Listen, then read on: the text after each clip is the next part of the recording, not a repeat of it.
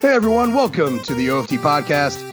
I'm your host, Joshua Bowles, site manager, emperor, supreme warlord, and defender of the faith over at onefootdown.com on some blog network that your uncle thought was cool maybe once back in the day.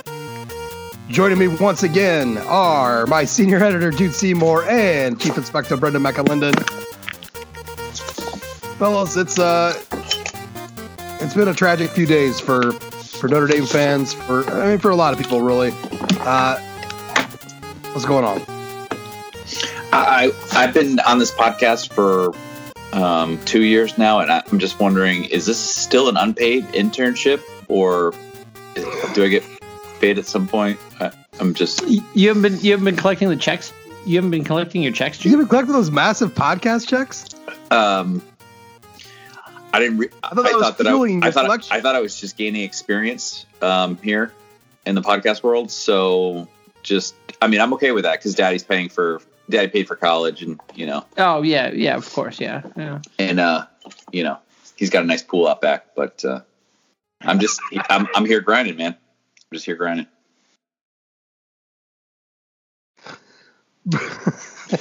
Hey.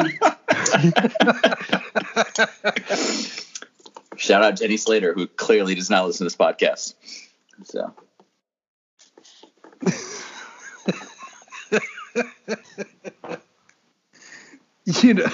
That reminds me. I watched the documentary of NXIVM. Oh my God! Yes. Number one, that was excellent. Number two, like the person which one did you watch? Because there's two of them. There's the one on Stars. Right. The one on Stars. Whichever one. Seduced. So that was the other one. I think Seduced was the one I watched. Okay. Maybe that. And so the blonde girl, what's her name again? Sarah? Becky. Oh, I'm just making up names. Yeah. Well, that's funny because she reminds me of Allison Mack? Yes. Not Allison Mack. No, her slave. Sarah Edmondson, the Canadian who started the Vancouver office? No, the Catherine Oxenberg. Yes. Wait, the Canadian's last name was Edmonton, like the city of Edmonton? No, Edmondson. Yeah, the Oxenberger, the royal India Oxenberg. India. Well, yeah. She's like the identical twin to my daughter's best friend's mom. She fucking looks exactly like her. I mean, it is like, holy shit, that's like her twin. So I'm watching this whole thing, and I'm like, oh, Becky, no. But is Becky's daughter Stacy? No. She has many daughters. But no, it was just I'm watching that and thinking like her story, the India story there. It's just like, I don't know, maybe these people who get things handed to them really do have it rough because they have no fucking guidance in life. Like none. Like, this is your guidance, is you somehow, and then you end up being in a fucking cult.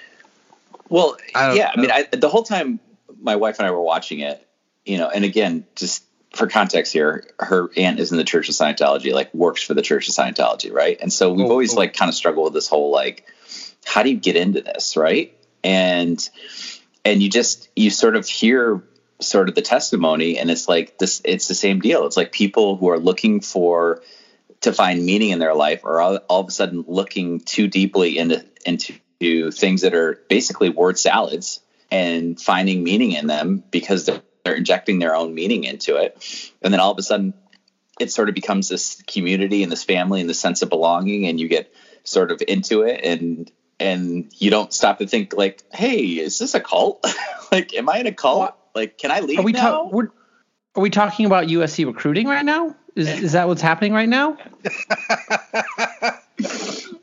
I don't believe so. Are we talking about people making? Are we talking about people making bad life choices and going somewhere that doesn't lead to prosperity? Professionally?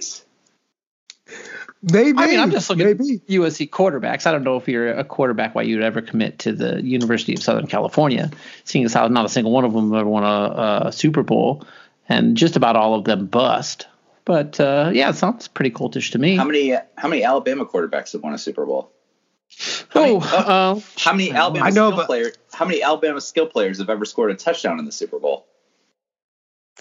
Did Julio Jones score a Super Bowl in that famed 28-3 Super Bowl game? No. I mean, does Namath count? Did Namath score a touchdown? I don't think he ran one in. No. I think it's like a long-running joke, right? That there's no Alabama skill players yet to score a touchdown in a Super Bowl. I didn't make this up. Yeah, that's like no, you didn't. It's the same as the USC quarterback. Yeah. I don't know.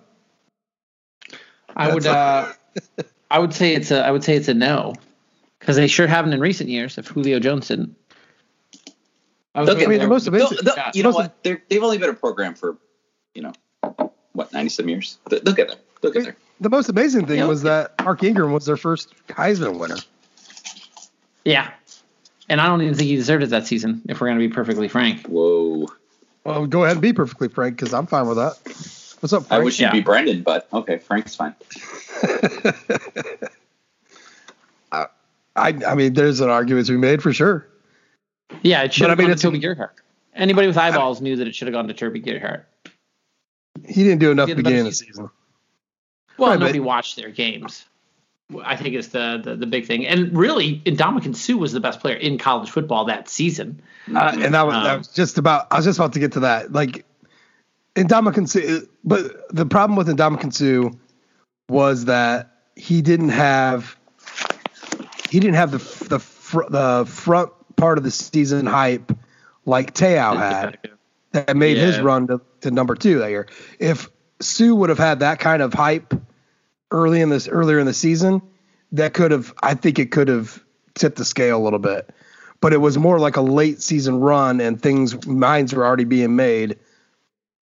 I mean, for me, it should have been Suh. But I think if he would have, I defer to the. That game he had against Texas was one of the greatest defensive performances I've ever seen from a singular player in the Big 12 championship game. As much as I hate Michigan, I still have a lot of respect for Woodson winning the Heisman as a defensive player. You know what I mean? That's like, you would have thought back then that, all right, this breaks the bullshit. And actually, it only seemed like it got even more emboldened after that. So, like, maybe another 10 years, maybe this year, Greg, maybe they'll give Kyle Hamilton the Heisman. Well, once he starts playing offense, I think it's a no-brainer. I mean, that we're going to have to give him, like, a red zone threat, like alert kind of a nickname or some shit like that. Well, maybe Marcus will be more willing to share him than Clark Lee was. Maybe.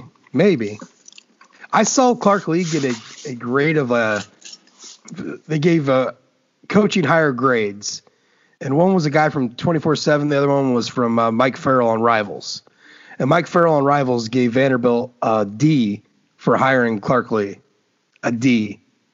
Yeah. How does that? I don't quite understand how the fuck that works. I know how it works because he hired Barton Simmons instead. To me, that's like that's a smart ass hire.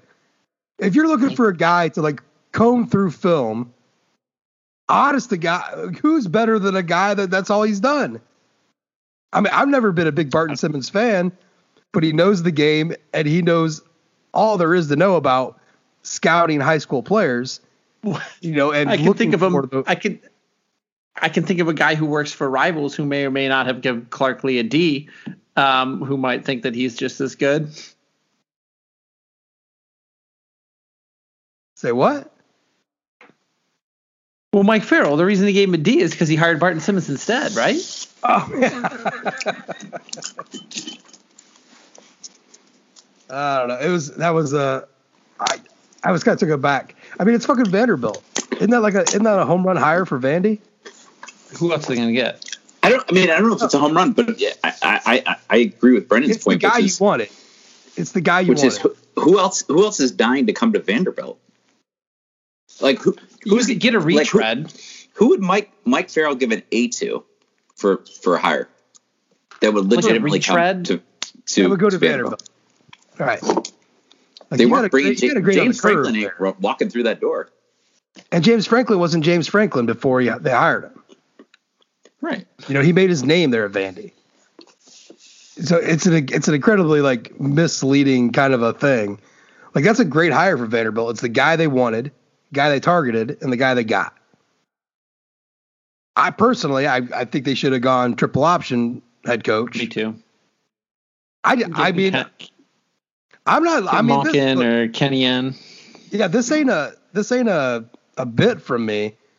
I think for Vanderbilt, for where they've been at in the SEC, the experiment's over. Kind of like how Army, when they were Conference USA and they went to a pro style offense. Like, no, you can't. The reason why Navy can compete, with teams with much more talent is because they got a thing. Vanderbilt ain't getting that talent. You ain't going to be able to compete year in and year out unless you have something. And it sure as shit ain't the air raid ain't going to work. I mean, we're seeing that. Like it took 1 week in the SEC, and then Mike Leach was getting owned. But I think the triple option in the SEC, they should have. That my personal opinion. Like at least it gives you something to go off of. Now Georgia Tech, I think that was a huge mistake for them to go triple option. Because they have talent in the Atlanta area. Yeah, that's like it's unnecessary, and you're in a conference where you've been competitive. I mean, Georgia Tech didn't have the reasoning behind it, other than that they just wanted to do that. It didn't make any sense. Like having Russell Athletic as their. I mean, it was Georgia Tech during the Paul Johnson era was the most Lou Holtz Georgia Tech teams possible. Well, yeah. Well, all right. So now that we got our 12 minutes of banter out of the way, I'd like to. I think it really was 12 minutes too. I'd like to hear a review, and I got to be honest with you. There was a Twitter comment about our last podcast that made me crack up pretty hard, and it wasn't like a review per se, but it was just a guy talking to his wife about something we were talking about, and just saying, "Oh yeah, like, Doug, yeah, that was great. That was great. God, what was that about?" So we were talking about the fact that you were pissed off you were watching the 2008 San Diego State game at a wedding, and just how you had and all the pictures had a frown on your face or whatever. And he's like, that totally would have been me. And his wife was like, yeah, you would have been in a lot of trouble too. So it was like they just related to the story, which I thought was great. Yeah, Keek still brings that shit up to this day. So I would think there'd be a lot of married guys out there that could probably relate to that a little bit, or divorced guys by that time can have that story. Maybe that led to a really bad lawyer bill a few months later. I mean, I feel like we all go through that part of our lives where we come to this reckoning where Notre Dame, like, losing has somehow impacted our ability to be happy during the week, the remainder of that week. And you just say to yourself, like, is it time that I got less emotionally invested in this? And some guys, they never shake it. And some guys are just like, this isn't worth my mental health, basically. What I've done is, and it's because it's strictly out of spite, is because I remember my wife mentioning that to me once about I was just being an asshole because Notre Dame had lost. And really it was because she had done something stupid and it pissed me off. So since that moment, like, I'm actually very enjoyable person to be around after a Notre Dame loss. Like, I have completely flipped my public anywhere outside of where there's anybody around me. Now, but internally, I'm exploding with anger and maybe dying a little inside. But externally, I've become a little better. I have a joy to be around after a Notre Dame loss to people that now, if it was like me and you, Jude, or us three, it's a lot different. You get it. You understand. But like other people, my family, other people that I'm around that aren't into college football, whatever, they would never know. I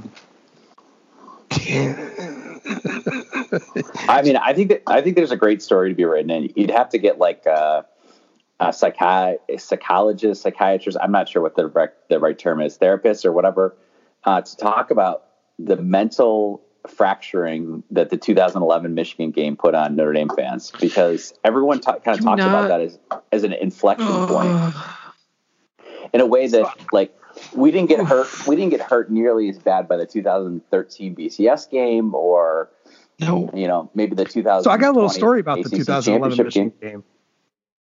Okay. My soul. I don't know. I think I've told it before, but maybe not. So, a good friend Wes, he used to throw one party a year for an outdoor viewing party. So his dad was a executive at Sweetwater in Fort Wayne, which is a huge national company for like lights, sound equipment, like not just like for you to dick around at home, but for like massive bands and shit. They got recording studios there. It's a huge, Sweetwater's a huge deal. It's a big company. So he's got all this cool, that's why Wes's shit always sounded so good. He had all the cool toys.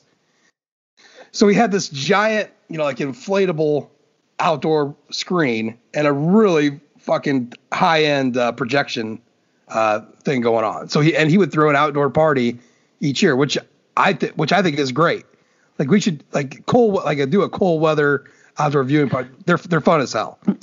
We do an outdoor party every year. We pick one game every year and we do an outdoor party. They're great. Yeah. They're absolutely great. So 2011, we had just in May we had just had my oldest son Ryan. So this is September. It's just a few months later. So we still got the wee babe, and we really haven't done much. Like all summer, we just kind of stayed home and all that. But here comes the party, and I said to my wife, I'm like, hey, you want to go? She's like, yeah, that'd be fun. Let's get out. But we breastfeed. So these things become a lot trickier than, just we're going to go do this. So she was a little bit of a mood that day when we were leaving, and she was kind of like on the edge of like changing her mind. And then she's like, just pack all the stuff that needs to go. So I go pack everything, and we get to the party, and everything's going great, right? Like we're winning, and things are going well. Here comes halftime, and Wes has got he had a room in his house meant for a baby. I can't remember which child it was. He's got like 20 of them now, but it was a nursery ready to go for her to go up and use the pump. Somebody forgot to pack the horns, and that would be me. Ooh. So we're having a little bit of an issue. Bursting to full. What's that? Bursting to full. Yeah, we're having a little bit of an issue. It might have been a little bit of an argument. There might have been a little bit of Wes offering their horns to us. Ooh. And my wife giving me the dirtiest look. That part I can't quite remember because I had been drinking. So long story short is we had to go. So we left, and Notre Dame's winning. 24/7. Mind you, entering the fourth quarter. And mind you, Wes and I don't have a good track record of watching games together as it was. So that we thought that maybe this was a good thing.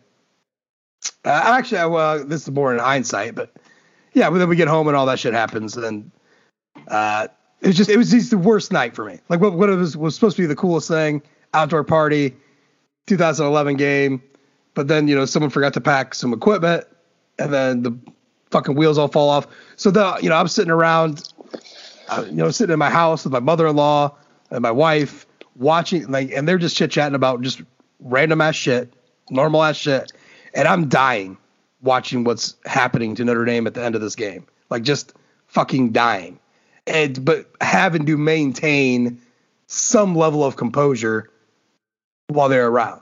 It was absolutely fucking awful. So that's one of the reasons why Wes and I can't watch games together. And then we went to the 2011 the SC game together a few weeks after that, which I had spent like weeks talking to ushers about finding a spot inside the stadium, like a room for Carrie to pump, because I was going to take her. And then she backed out last second, went with Wes. We sat there right with the fucking USC band that was back before Notre Dame was cool. I mean, it may be petty that Notre Dame sticks the opposing band way up there. I think it's fucking great. But we sat right with the damn band pretty much, and it was awful. Did Dane Chris fumble on your side or on the opposite side? No, it was on the other side. No, Dane Chris fumbled. So you got to watch the touchdown come back towards you. Yes. With USC's band right next to us. Wow. It was tragic. So I think foreshadowing. Foreshadowing to some stuff we're going to get into tonight. So let's. I don't even know if that. Can I just give you? Can I give you the list of games that we hosted for outdoor parties in the last decade? Oh, geez, this is gonna be bad. I know it. Go ahead. 2010, we hosted Little Giants. Oof. 2011, we hosted Michigan. 2012, we hosted Michigan State, so that's okay. Okay. 2013, we hosted that Michigan game, and we had a dual projector going, and it was a disaster. 2014, we went on hiatus.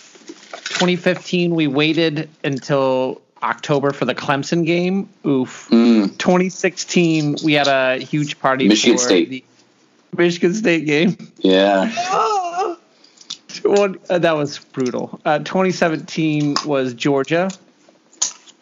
2018 was Michigan, and we decided to go off on a high note and haven't had one since. Oh, I was gonna say, what game are you planning for 2021? Because I'll just put down the L now. Just put it down. Yeah. They're a great time. They're great fun. They really are. Oh, it's great. It is. It is great. And I'm not a guy that wants to go to the bar to watch a game. I mean, we've talked about this before. Like I'll be in a closet with my phone and my earbuds, and I'm happy. But the outdoor parties, there's just it feels like, if you get enough fans there, it feels a little more stadium-esque, a little nicer. They got some cool air around you. Well, all right, let's get to the review and get this show on the road. There's some foreshadowing, though, for sure, for what's coming up tonight. Get your ass over to Apple Podcasts. Leave a rating. Leave a review. Good people. All your reviews that you leave there, I will read on the next OFD podcast. We've had really quite a bit over the last year and a half. They've most of them have been great. Some of them have been fucking shitty as hell, especially the ones forcing me to read some BS. But they're all appreciated nonetheless. So this one is a 5-star from Golden Domer 50. 5 stars. What up, fellas? This is by far my favorite ND podcast. I'm originally from a small town in Nevada and now live in Sacramento. So typically when I bring up ND, there is an eye roll and a sigh. It got a little better once I moved to Sacramento because Ian Book is from nearby El Dorado Hills. But needless to say, I have never been able to talk in depth to anyone else about my favorite team. This podcast changed all of that, though, because the majority of conversations you guys have, I usually have by myself. This guy's talking to himself. This is therapy. So I'll be either nodding in agreement or refuting the points that were made to no one, which means I am sure all of the people I pass on my commute see me as a crazy guy talking with no one in the car. I know that feel. He put an LOL in there because that is funny. Anyways, my question is, after seeing how we did it in the ACC this year, what do you think about ND taking a 5-year stretch and playing each Power 5 conference for those 5 years straight? For example, 20 ACC, 21 SEC, and so on. How do you think they would do it in each conference? Well, thanks for the thank you so much for the comment there, the review, Golden Domer. And let me just say, your question, I think I think we've talked about this before on the podcast. I think I would love it if they just went ahead and did that. They could win every year the Pac-12 and the Big 12, right? I don't think that it's a question. Over the last half decade, Notre Dame would have won the Pac-12 or the Big 12 just about every year. Well, I guess the other thing is it comes down to timing a little bit too, right? Which is, do you want to play in the SEC in a year in which you're trying to get Brendan Clark or Drew Pine up to speed or whatever, or do you want to play in the SEC last year? You know, I just think it's like the ultimate. This is like Shamrock Series, like with Gamma Ray, X-Men style. I mean, this is just like, if you could schedule like 5 to 6 games in each conference, like 1 year, and then the next year move on. I just think how interesting that would be. I don't know, man. I just think that's cool as shit. I think that would be cool as hell. Not like the Pac-12. It's funny. It would piss off a lot of people. Oh yeah, it would piss off everybody until you're playing that conference that year, and then the stadiums are fucking standing room only. You know what I'm saying? I mean, it makes everybody mad except for the people that are making money. Right. When the fans get to go see the games. What's funny is that Notre Dame has worked themselves into a situation now where outside of their ACC agreement, they play the Pac-12 more than anybody else. You know, I mean, you got 2 scheduled games a year against the Pac-12. It's just, you know, one of those things. I think it'd be cool. I think as an independent, you could definitely have worked this before pre-ACC agreement. You could have definitely like done this as like a Da Vinci Code style scheduling. But I mean, it's not possible now, but I think it'd be dope. I mean, how many games did we do, Jude? I think you might know this a little better. Wasn't there a season or two, like in the last 30 years? Didn't we have 4 Big Ten games? Well, let's think about this. We played Purdue, Michigan State, Michigan all in the same year for sure. Right. So what about in 91 when we played Indiana? Did we play all 3 of those other schools too? What year? 91. Wasn't that 91? Yeah. Did play Indiana in 91. That's the first NBC game. Played Michigan, Michigan State, and Purdue. Yeah, it's the first 4 games. All Big Ten teams. Yeah. So you're close there. Close. And then you played Penn State, future Big Ten. Yeah, Penn 10. Yeah, later on. Future Penn State, Pac-12. Jeez, Big Ten team. Huh. And the next year you start with Northwestern, Michigan, Michigan State, and Purdue. All Big Ten. So there, okay. We're kind of. And then Northwestern, Michigan, Michigan State, and Purdue in 93. Yeah, I thought there was some times where it was 4. Okay. Yeah, 95, 94, same deal.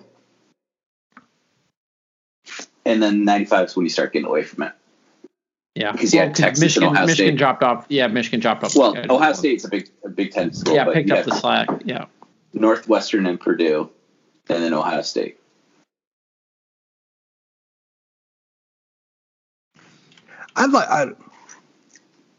So if we scheduled the SEC, I would like. Hold up. 2006 was Penn State. 2006 was Penn State, Michigan State, and Purdue. That's 4, right? That's just as much. And that was Penn State legit Big Ten team then. Yeah. Right. Yeah. And so was 9 what about 4? 07? Brady Quinn's best win. What about 07 when we went to Happy Valley? That was played Michigan that year. Penn State, Michigan State, Purdue. Yeah. Yeah. We definitely played Purdue. That was the we found out Golden Tate could run really fast against Purdue in 07. Just throw him the fucking ball. Just go deep. Yeah, if we played the SEC, I would have a 5-team want list of we get both Mississippi's, Vanderbilt, South Carolina, Arkansas. Yeah, and Arkansas. Schedule those 5 up. Go 5-0, and then say declare yourself SEC champions. I love it. That way, every Alabama, Auburn, and Florida, Georgia fan can lose their fucking mind. And then they can shit talk their own schedule. That's my favorite part about Notre Dame. Nothing but cupcakes. Is when they talk about whenever I talk about their shit schedule, supposedly. Then it's all right, well, which teams for your conference? Oh, okay. I do love the fact that we have made a concerted effort to gloss over the fact that there was not a question Notre Dame would win the Big 12, right? And if they had 5 against the Big 12, that would just be stupendous. I mean Brian Kelly said it best. They play defense in South Bend. Yeah. Who's giving them a hard time? Oklahoma, right? I mean, maybe. Is Oklahoma? I don't know. Oklahoma has a hard ass time playing Iowa State. Yeah. And, are you trying to transit property between 2 seasons here? Not really transitive. Because Iowa State popped them that year. I was talking about style. I was talking about style of play. For as much shit talkers who talk about Iowa State is they still play a physical brand of football, and Oklahoma struggles with that. I mean, when Kansas State amps it up like that, that's when Kansas State gets the upsets. It's when they can out physical, Oklahoma like that. The whole reason why people talk about Matt Campbell is it's because he beats Oklahoma in 2019, where we housed them 33-9. How many wins does he have against Iowa? The same number of wins that Notre Dame has played against Arkansas.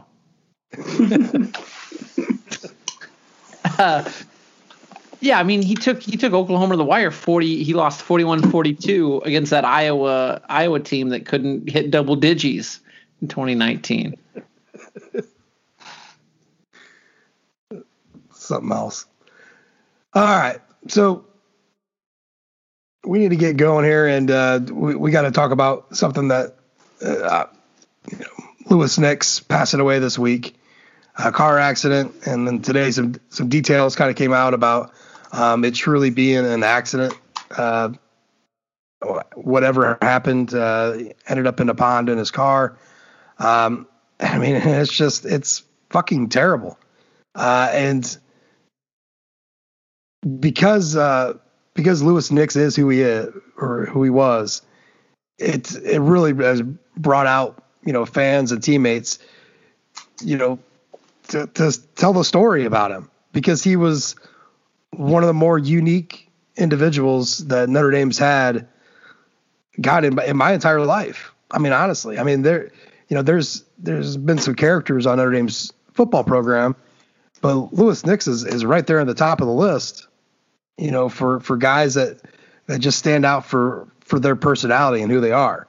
But by the way, and I love that the Irish Illustrated podcast today made sure to knock this in a little bit. Like, there's a big reason why Manny Te'o was what he was, and it's because he had Louis Nix in front of him. Yeah, and a lot of people will tell you that, and that fact should never be forgotten again by anybody about how good of a player he was at Notre Dame.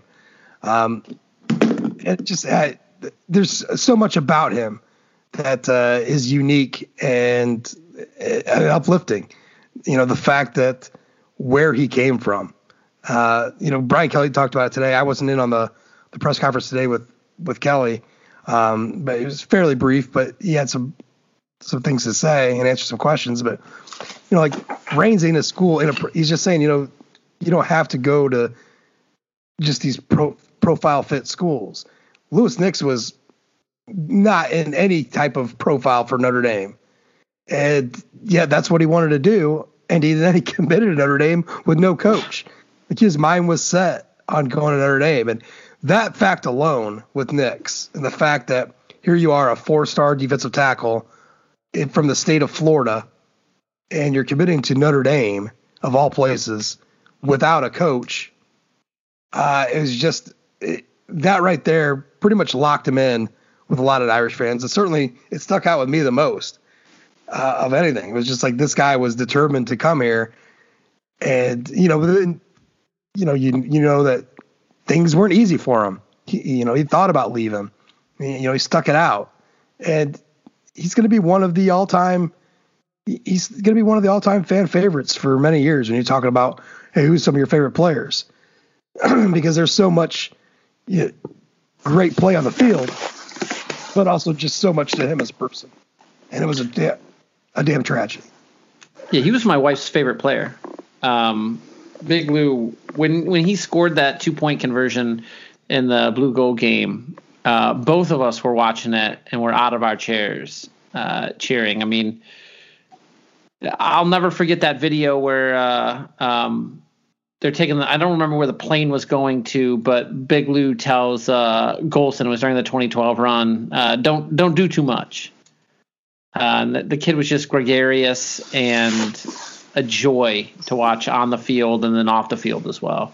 And you could tell that there was a real connection between him and Kelly too, that the way that the two of them seemed to really hit off, which I think for me softened Kelly's image a little bit, because during the, obviously Purple Face Kelly of 2011, but for me, seeing his interactions with Lou on the sideline and then letting him do, what he did in that 2013 blue gold game, it really helped soften Brian's image for me, just the way that Lewis was. I guess the thing that I'm probably going to remember the most is he was the first guy that I really remember knowing of his personality. Knowing him more as much off the field as on the field. Obviously the Showtime series got us a lot of figure out Sheldon Day and Jerry Tillery and some other guys or whatever. But before all that, there was Chocolate News, and it's a real shame that they don't exist on YouTube anymore, because they were funny. And I think it was kind of a time period where Fighting Irish media really didn't know what it wanted to do, but they knew that Lou was kind of like a bright bulb, and that, we'd all kind of flock towards whatever he was doing, no matter how silly it was. And I think I just feel like that's why a lot of us kind of gravitated towards him. He was just he just seemed like a kind of a fun guy to know and to be around and to listen to.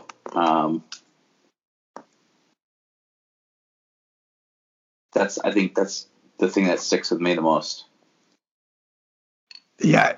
When, I guess it was Spencer Hall tweeted it out, and, he said, Louis Nix was the funnest Notre Dame player ever.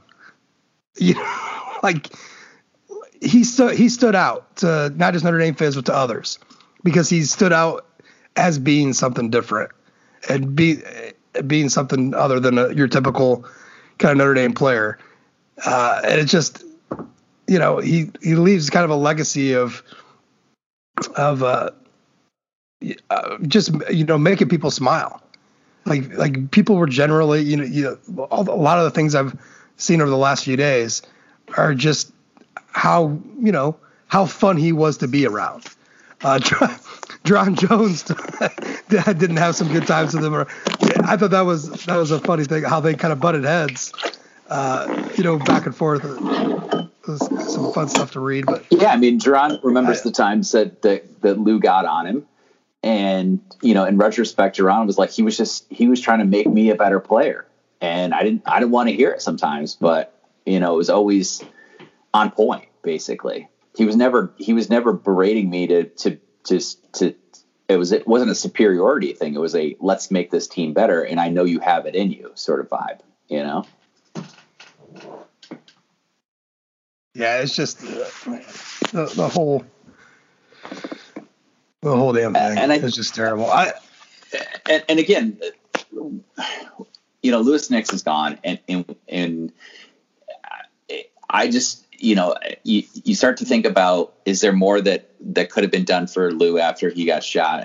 The community raised $42,000 for him. I feel like, and people were checking in on him.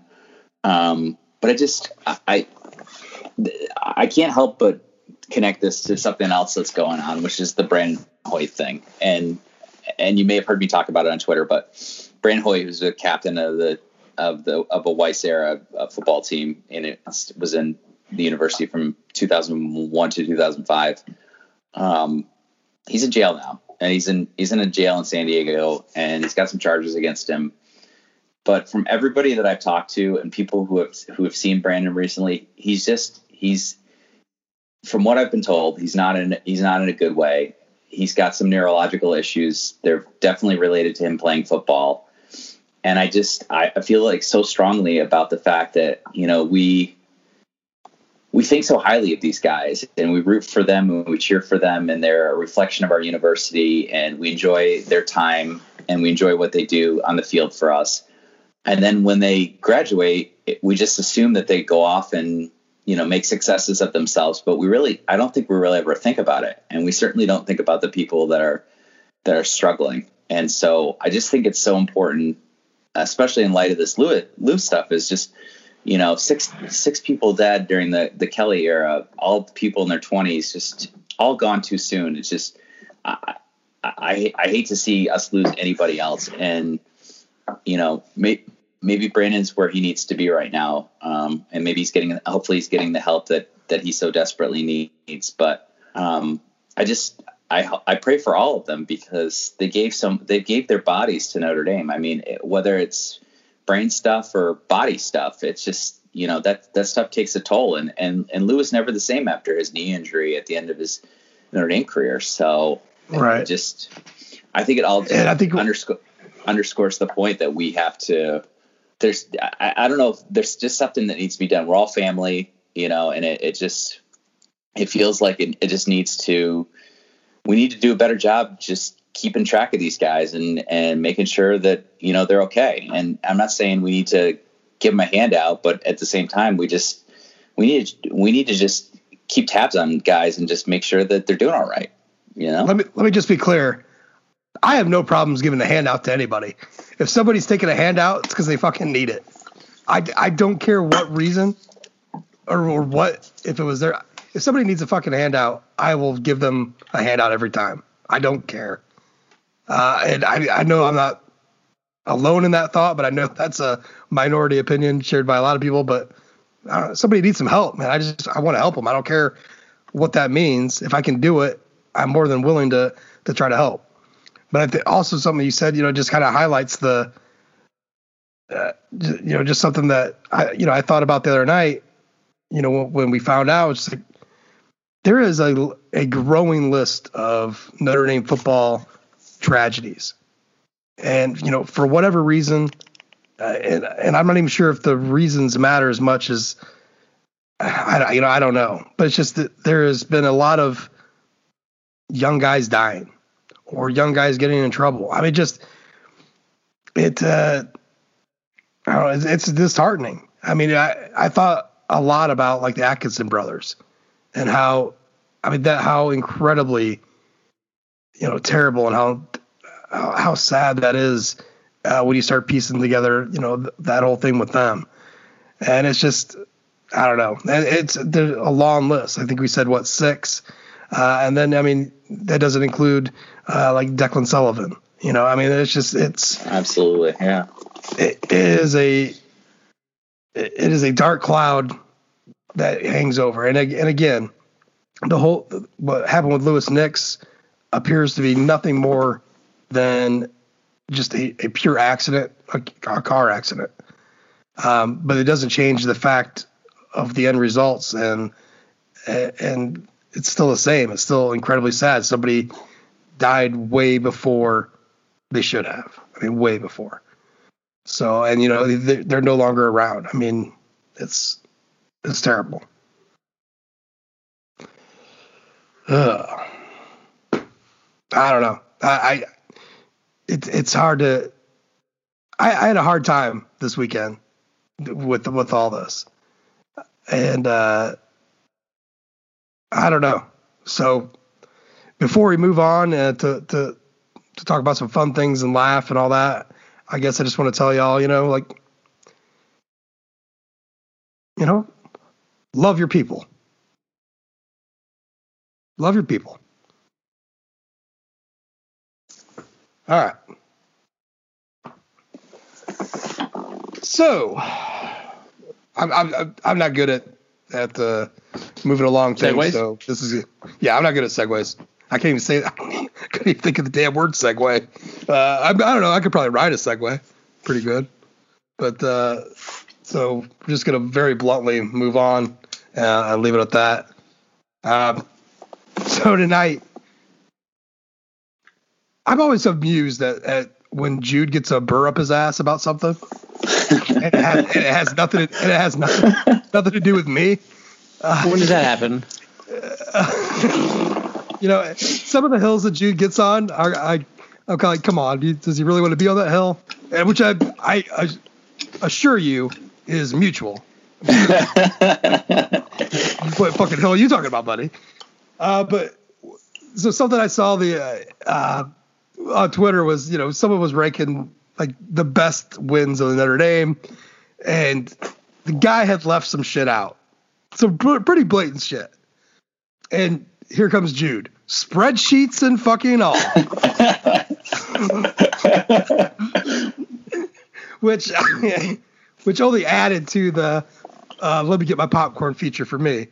So what that got me thinking. So this week, we're going to talk about maybe not just the best, like what was the best wins in Notre Dame history, and we're talking about or in the Brian Kelly era, but like our favorite. So we're going to round robin it. We're each going to have give 5 turns at this, and and each one's going to have to be different.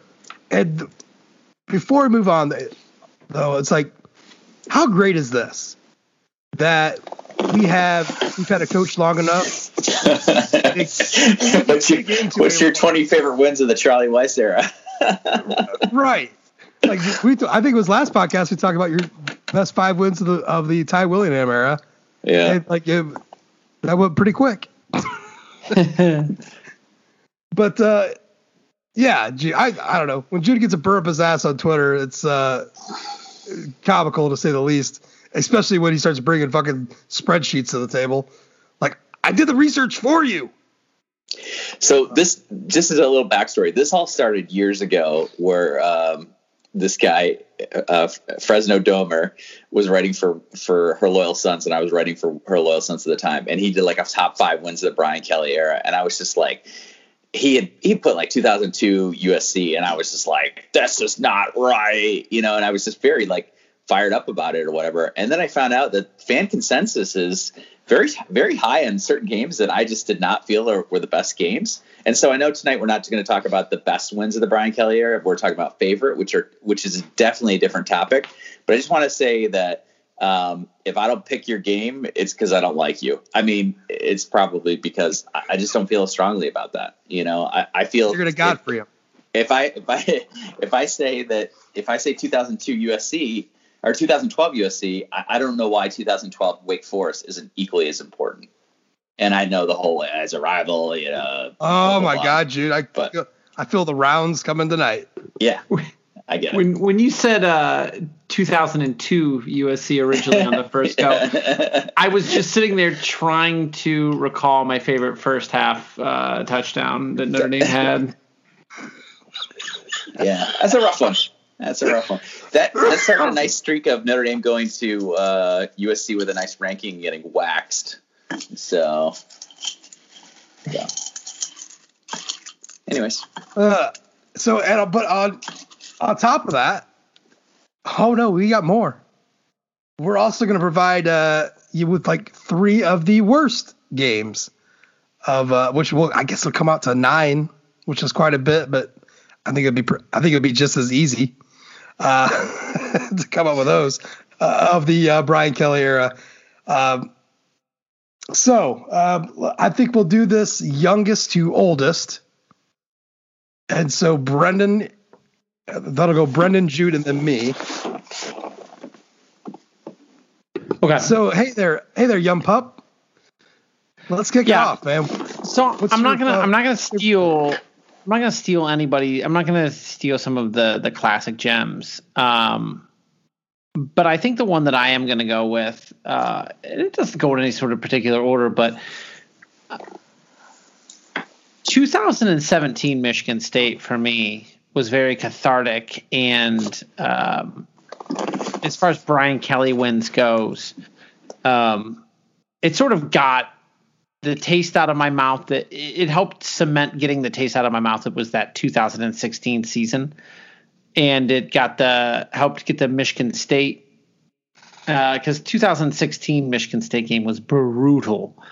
And going into that game, I was, post Georgia, not sure if Notre Dame was great or not. And everything about the first half of that game was just an absolute delight to see the look on Mark D'Antonio's face as he's getting boat raced in the first half.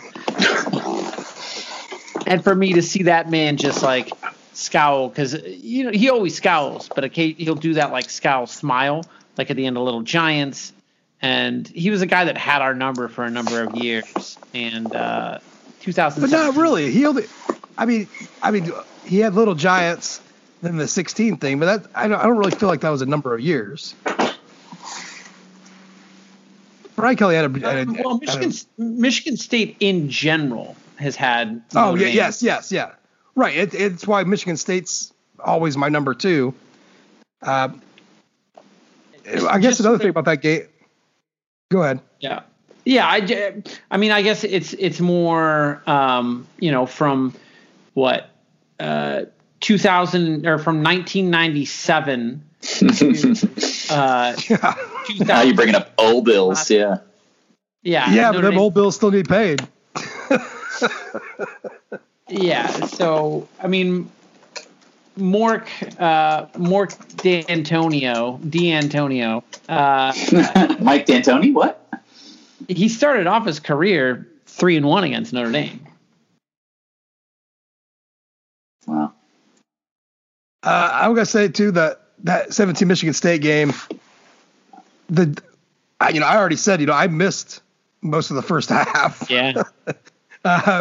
Said that on a pod not too long ago, but watching the footage of the game of the locker room post game is one of the more iconic things for me.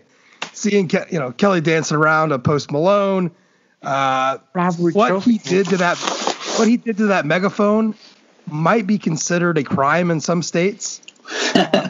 With the violent way it was a good time. And coming off of that 2016 season, there was a lot of pent up frustration. Kelly wanted that one fucking badly.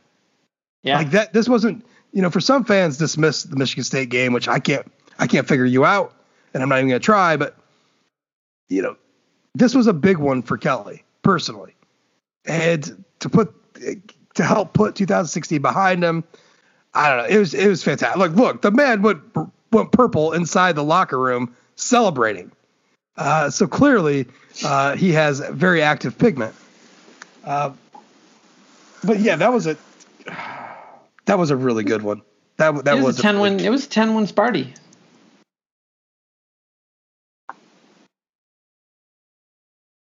It's an interesting perspective. I like it. All right. I am second youngest, also known as second oldest, so I'll go next. I'm going to go with the obvious play here. Look, one of my favorite memories of spending time with you guys and Greg was the feeling that we all felt collectively after that November 7th game against Clemson. Beating the number 1 ranked team, the idea that Notre Dame was well on its way to a playoff appearance again for the second time in 3 years, that knowing that we could play with anybody, and that in the biggest night, after so many disappointments of the Brady Quinn era, of so many disappointments in general. I'm just not going to on Brady Quinn. I'm just kidding. I love you, Brady. That, finally we take down the number 1 team, and I love that game. I think it would have been so cool to have fans there, or more fans there. And so that's going to always be one of my favorite games. Oh, well, I honestly think that game is going to be undersold for a few more years, and then after that, it'll be put in its proper place. But so let me ask you: do you think the fans, not so much with the whole Lawrence thing and all that, but just knowing that you had to play him again, did it lessen it anymore for you? Not cheapen it, but lessen it anymore? Yeah. No, because you can't take away the feeling that I felt at 11:30 midnight on November 7th. You just can't take it away. It was a great podcast. I agree with that. I agree with that sentiment. But I do think the fact that they ended up having to play Clemson again historically, it was my favorite moment of being a Notre Dame fan, basically since the night that Oregon and Kansas State lost.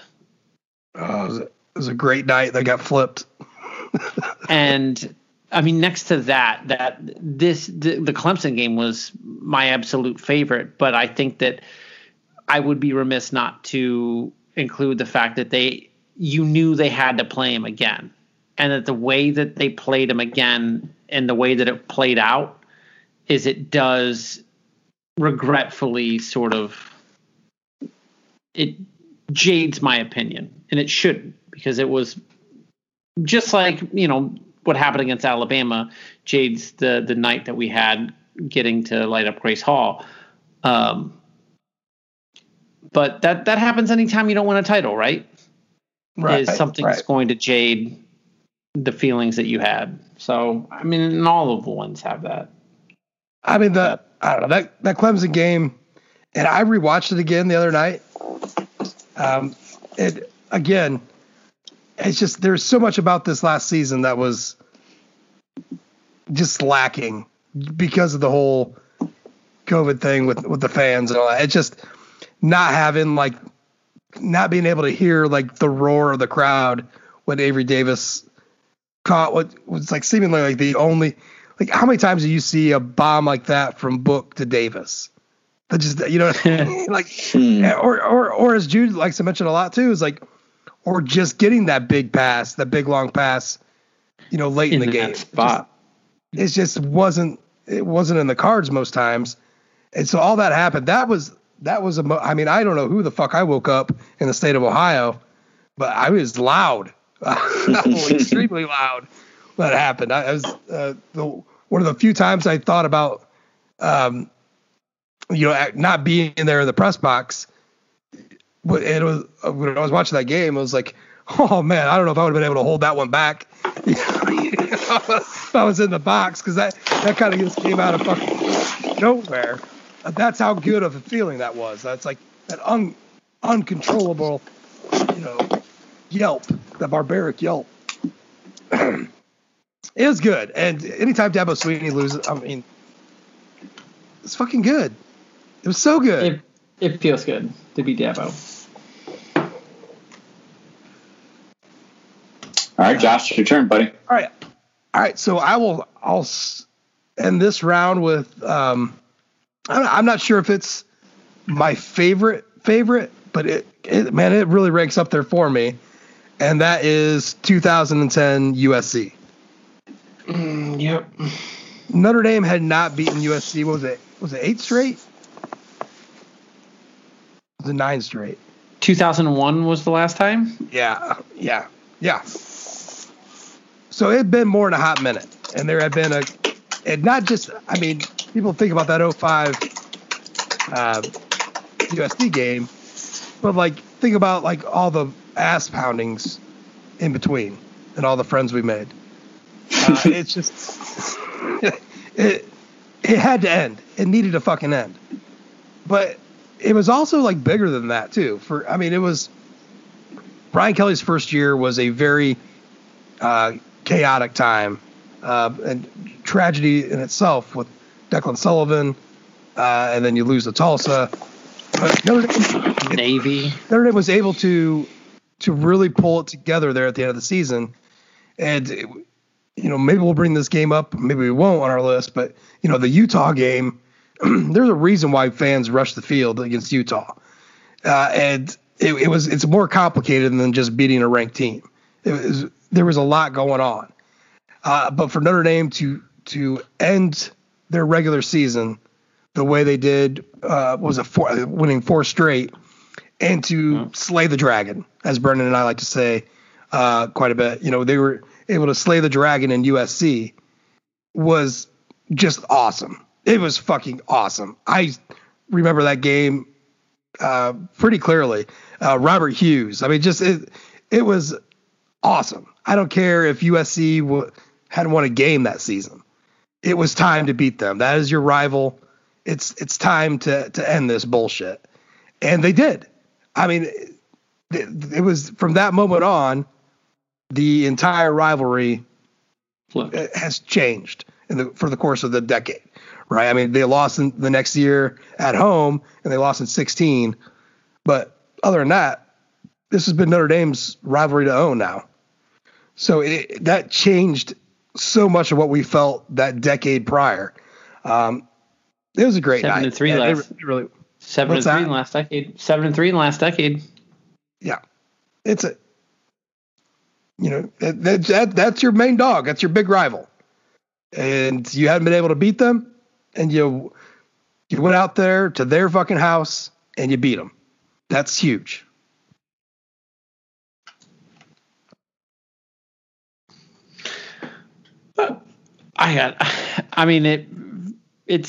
That was another one of those sort of cathartic wins. Seeing Lane Kiffin in the pouring rain, spinning his play sheet around as he's kind of like crouched down as the rain's falling, and Robert Hughes is carrying like 17 Trojan defenders on his back, just fighting for yards. That final drive with true freshman number 13 Tommy Rees under center. Michael Floyd making big catches. That game was a thing of beaut. It was a beaut. And then Robert Woods who slid on a play that might have ended up, I think it was. I think he broke free and then he slipped on what would have been like a game-winning touchdown. I think that's what happened at the end, right? Classic. Schadenfreude. I think Harrison Smith was involved in that play, right? Yeah, I think Harrison Smith. It was a broken assignment too. Yeah. The football gods are with us. Yeah. All right, Brendan. All right. Well, we took some. I went with a not so obvious, and you boys took some good ones. So I'll just grab a good one too. 2015 Texas, the performance that Malik Zaire put on in that football game might be the greatest quarterback performance this side of. I can't even remember. Jimmy Clausen Hawaii Bowl. Jimmy Clausen Hawaii Bowl. In comically, the level of competition on the other side of the field ended up probably being about the same because that 2015 Texas team was trash. But yeah, at the time, I mean, Texas we still thought was Texas, and just I remember watching that game and seeing what Malik Zaire did to Texas, and admit it, you thought national championship and Heisman watching that football game, right? Like the defense is holding Texas to 3 points. Malik Zaire, we were well on our way. I thought it was a title team. Yeah, I thought that was a title team watching that football game, and we had a Heisman contender in Zaire, and I was absolutely ecstatic watching, and then, the injuries mounted up for Notre Dame. Well, you were even able to overcome Folston getting hurt, like on this, his second run of the day. Yeah, second run of the day. Overcome that. Here comes a freshman, Josh Adams, first carry, touchdown. You're like, oh, well, this looks pretty easy. We could do. they got themselves a good running back. Procise, right? It was Procise that stepped in, and I just talked about. Yeah, I think Adams. Adams, coming off there as his first carry. Touchdown. And if you remember, people were way more excited about Dexter Williams than they were about Josh Adams because Josh Adams had been coming off a torn ACL at the end of his high school career. So right. That was it fired me up to see that Josh Adams was scoring. It's just a shame we couldn't keep Procise healthy that year. Yeah, he ran towards that. Right? But it was just what a runner! God damn, what a runner! He just missed it. He went 20 for 98 in that game. Procise did. Jude, next one.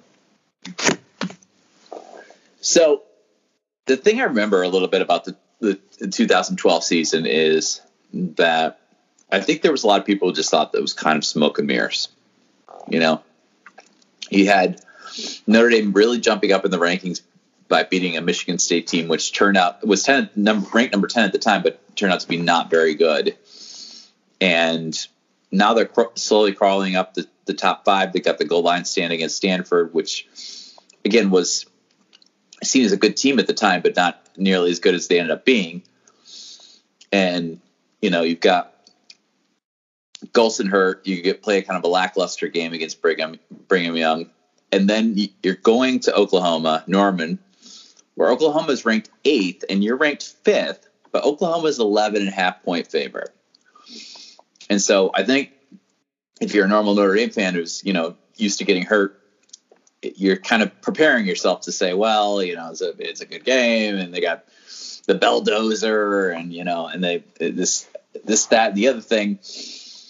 And then the game was tight for like 3 quarters until Notre Dame just absolutely exploded. And obviously one of my favorite plays on that was the only Chris Brown catch of the entire year, which was just an absolute bomb down the center of the field.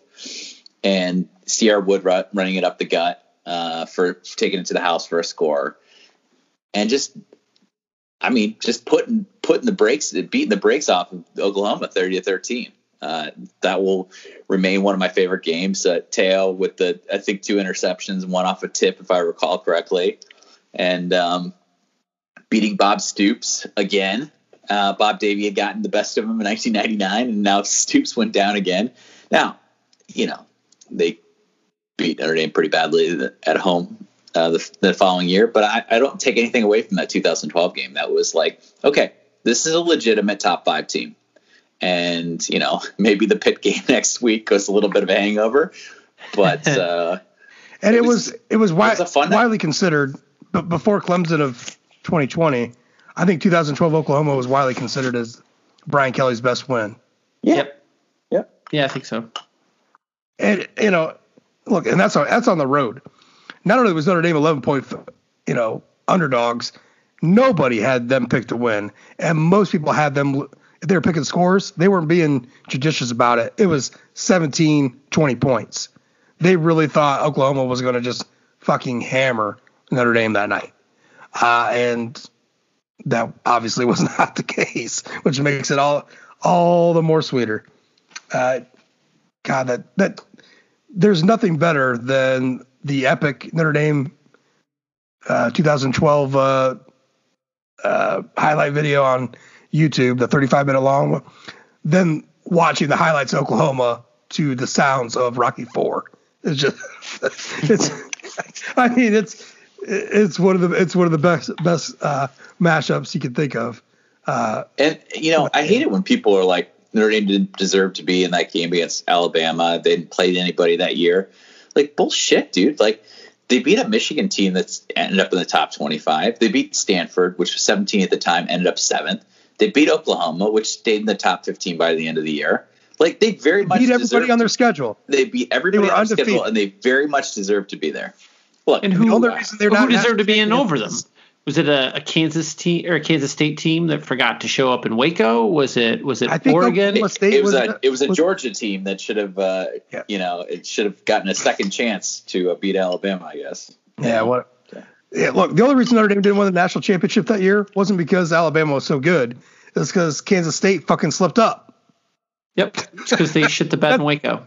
If that's Kansas State in that game, Notre Dame beats them, and the whole conversation about everything has changed. Brian Kelly probably isn't even here. He's probably a failed NFL coach at this point. Yeah, he probably is coaching the Eagles. Yeah, or coached the Eagles for 3 years, and then they fired him. And then he ends up at Michigan. So Brian Kelly be coaching Michigan right now. Gross. No. Someone could dive down that rabbit hole. That Oregon team, right? They were a contributor, on the great night, that November night where both Oregon and Kansas State went down. Oregon lost to Stanford, a team Notre Dame beat. So, yeah. So let's move it on to me. And so I'm going to pick one that doesn't stick out as much as the rest of them, but it should, because there was some really great. And that's 2018 Notre Dame Stanford. Across my list. This was I mean, if you don't know how much of a smug son of a bitch David Shaw is by now, just know that he is. And so the Notre Dame-Stanford rivalry, which it developed itself into a little R, with a threat becoming a big R. But this Notre Dame really ended Stanford that night. And look, Ian Book was incredible, had 4 touchdowns. Dexter Williams, first carry coming back from his suspension, went, 45 yards for a touchdown. The first time he touched the ball all season, 45 yards touchdown. And he ended up with like 161 yards that night. Threw up the deuces too, if I recall correctly. Yeah, right? threw up the deuces. Yeah. It was fucking gorgeous. It was a gorgeous night. Jerry Tillery, basically unstoppable. Oh yeah, he was. Yeah, I didn't think about that. He was unstoppable. Yeah. He had like 4 sacks that game, right? Yes. It was a 38-17 ass pounding. Now, there was a couple of moments where it felt a little closer, but Notre Dame pulled it out, pretty hardcore there in the fourth quarter. And look, this basically Stanford was ranked number 7 at the time. Notre Dame put up 550 yards on them to 229 to Stanford's. I mean, it was a huge, but since that game, Stanford's never been the same since. They have not. Yeah. I'm not sure if they've been ranked higher than 7th since then, but they sure as hell has not been the same team since then. Notre Dame ended it that night. Yeah, Jerry Tillery had 4 sacks against Stanford. That's ridiculous. It was just, and again, it was a good time. Nick Weischer caught a fucking touchdown pass that night. That's how fun that was. That was the game I got to ask Nick about his dad bod after the game. I mean, it was as fun of a game that you could, if you go to Notre Dame football games a lot, you have to. That was just a fun game. Yeah, that's I think the key word is it was fun. It was tight enough for a while, but you were playing well. Like it was tight enough for a while where it felt bigger. It was a top 10 matchup, and then you just pull that bad boy out in the fourth quarter with just straight ownage. I mean, it was like 29-10 first down on that. I mean, it really was ownage in a sense. It was a good time. It's a good time, and it certainly ranks up there as one of my favorites. Get the Legends Trophy. It marked a change in that series because much like Michigan State, I mean, it's one of those things where just this team has your fucking number, and Stanford had Notre Dame's number, and that game really kind of changed things a little bit. And then eventually, next season, 19, you were finally able to win your first game in Palo Alto for the first time in like 11 years. So I proudly throw down that 2018 Stanford game. It's an interesting pick. I didn't think of it, but I liked your justification on that. Well, I said it was a little bit out of the It was an Ian Book coming out party too. Like it was a game where Ian Book really put himself out there on the map too. And I'm pretty sure it was. I think the Virginia Tech game was the game the week before. Am I wrong? I think it was the week after. It was the week after. Yeah, week after. Virginia Tech was after the Stanford game. Yeah. Yes, because then he went on the road. Well, I mean, he went on the road against Wake. Because this was after the Wake game. Yep. So, yeah. Okay. Yeah. Because Dexter Williams played it.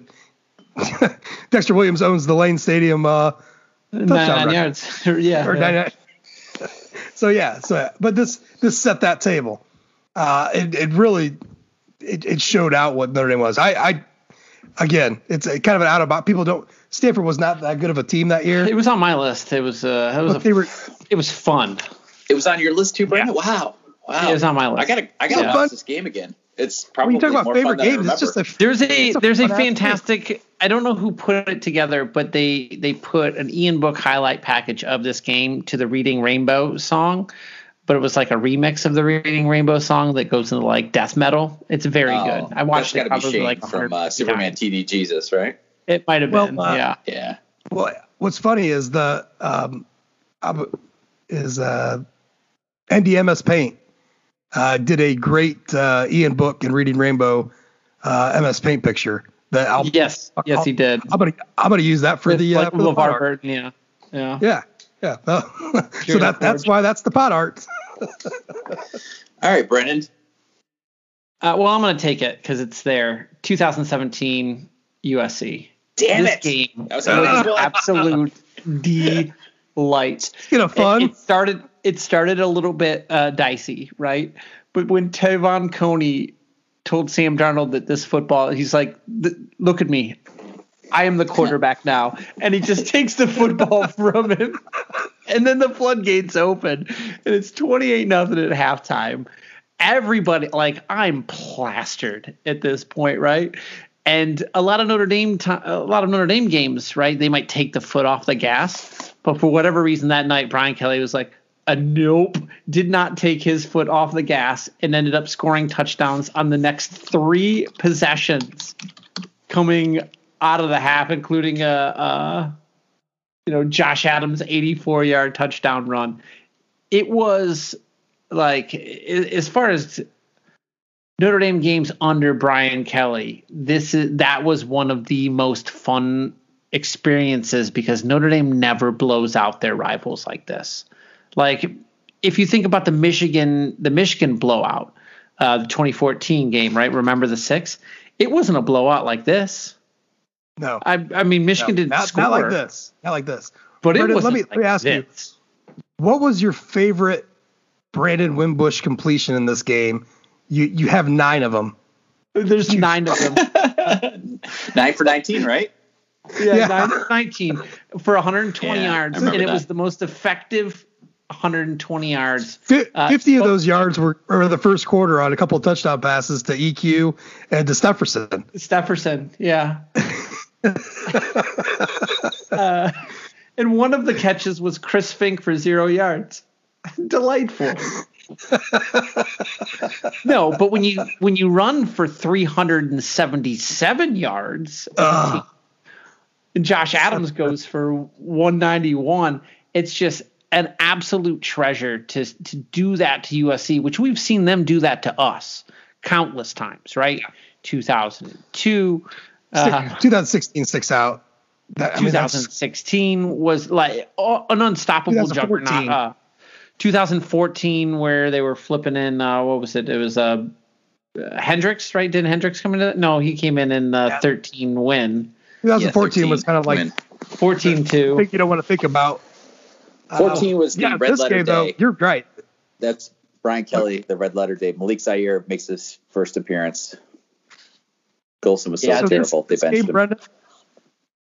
This game gets my rocks off. I love it. So I was up in the box, and I was having too good of a time. I might have had too good of a time before I got up in the box, is why I was feeling that. But I was up there, and I was just like, I got to get down in that crowd. I can't take it in here anymore. I got to get down in there and fucking mingle with the people because this is just fucking too much fun. So I left, went down into the bowl, which I've done on multiple occasions because it's just fun, good times. But it was just I had to be. It was so like it was as electric of a stadium as you could think of in a blowout win. It was which is an odd. It was just like everyone's there for the absolute thrashing that you're giving to this hated rival.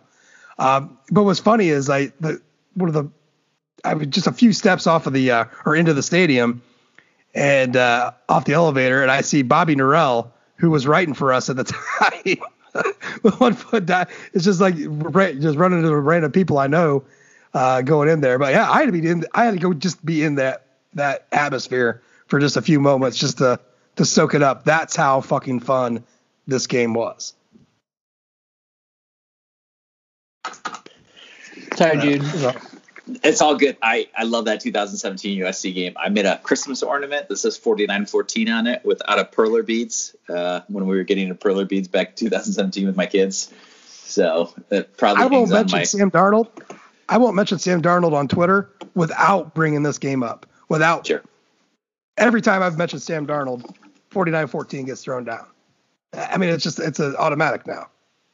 It was that good. Yeah. So I picked kind of two straightforward ones for my first two picks. I'm going to go a little bit off the beaten path and talk about a game that we actually watched as a group during the pandemic last March, which was the 2013 Shamrock Series game between the Fighting Irish and the ranked Arizona State Sun Devils. Oh. And the thing I love about this game is it is 27-20 with about 2 minutes left. And the ball's picked off, and you're thinking, oh, perfect. Notre Dame's going to seal this nice 3-point win or whatever. Nope, there's 20 more points to be scored in the last 2 minutes, including Dan Fox returning 14-yard interception for a touchdown, and then Arizona State ripping off 7 plays in less than a minute and then an onside kick as a heartburn at the end or whatever, which Notre Dame recovered. But it's just the uniforms are cool. I loved playing Arizona State, which is a team they hadn't played since, I think, 98. They were ranked, so beating their ranked team. And then I think Arizona State ended up ranked at the end of the year, so that was actually kind of a good win. But I feel like this sort of tells the story of 2013, which was no game was safe. Every game was an adventure. You had the debacle against Oklahoma the week prior, in which Tommy Rees had basically put us down 14-0 before people had gotten to their seats. You had it was sandwiched between that and the 14-10 game in which Rees gets hurt. Stephon Tuitt was basically the savior, and Hendricks is throwing worm burners. I really enjoyed this game. I really enjoyed rewatching it with Notre Dame fans last March, and so this one's going to be my third favorite. That was on my list as well too. That one was just an absolute. I mean, Tommy Rees, he was sub 50% completion, right? It wasn't great, but it just felt like he made. I just looked it up. 17 of 38. So yes. Yeah. 3 but he made the he made the passes that he needed. Yeah. 3 touchdown passes with a QBR of 82. I love it. That's a good. That game always sticks out, probably because it's the best version of a Shamrock Series uniform probably ever. Those are clean. But I mean, it was the best Shamrock Series game that they've ever played, as far as ranked opponent, and then how it went down. I realized, that the Syracuse 2018 Syracuse game. But I imagine that's on Jude's list as well, but simply for the money he made. For Jude that one end. So for mine, I don't know okay. My next one is an easy one. This is another game like the 17 SC where I had to get down in the crowd a little bit. 2018 Michigan. There was no shortage of opinions about what was going to happen in this game, because we had the entire offseason. This was a game that, was to start the season off with. And so that's all you talk about. I mean, when it's an opponent like Michigan, it's a lot like the Clemson talk all year, but lead up to the Clemson game, it was like that, for Michigan. Yeah. But it was just incredible. And then Brandon Wimbush. They were bringing in a 5-star transfer in Shea Patterson. Shea Patterson got a waiver, 5-star. Yes. Waiver to come into the game. Game day was there. I think I sent Jess and Brad to cover game day, I think, which is a terrible experience, I'm told. I'm glad I turned it down. Where they put you in this little pit. So it's funny when the media covers the media, and then you're actually credentialed to cover the media there, but they put you down in this little pit to cover all the happenings that go on at game day. Which, God, that's how big college game day is. When it's a fucking event that you have to get credentialed for to cover it as a writer. But anyways, God, it was like stupidly hot that day. I had dropped maybe 15 pounds by the time I left my car to the time I got just up to Joyce lot or up to Stadium lot. Sweaty, just oh my God. But the fans people were ready to go. This is the start of the season. There was a lot more hope coming off the 2017 season about what could be. And honestly, Brandon Wimbush just set this off, and we discount him so much. And I tell this every time I talk about the season and Wimbush to Book. Like, if Ian Book plays in this game, Notre Dame probably loses. They had a set plan in place to beat Michigan, which had a good defense. I mean, Ohio State shredded them, but we're not talking about that right now. Yeah. But Brandon Wimbush was really the catalyst for this whole game. It was a fucking great. It was one of those games so.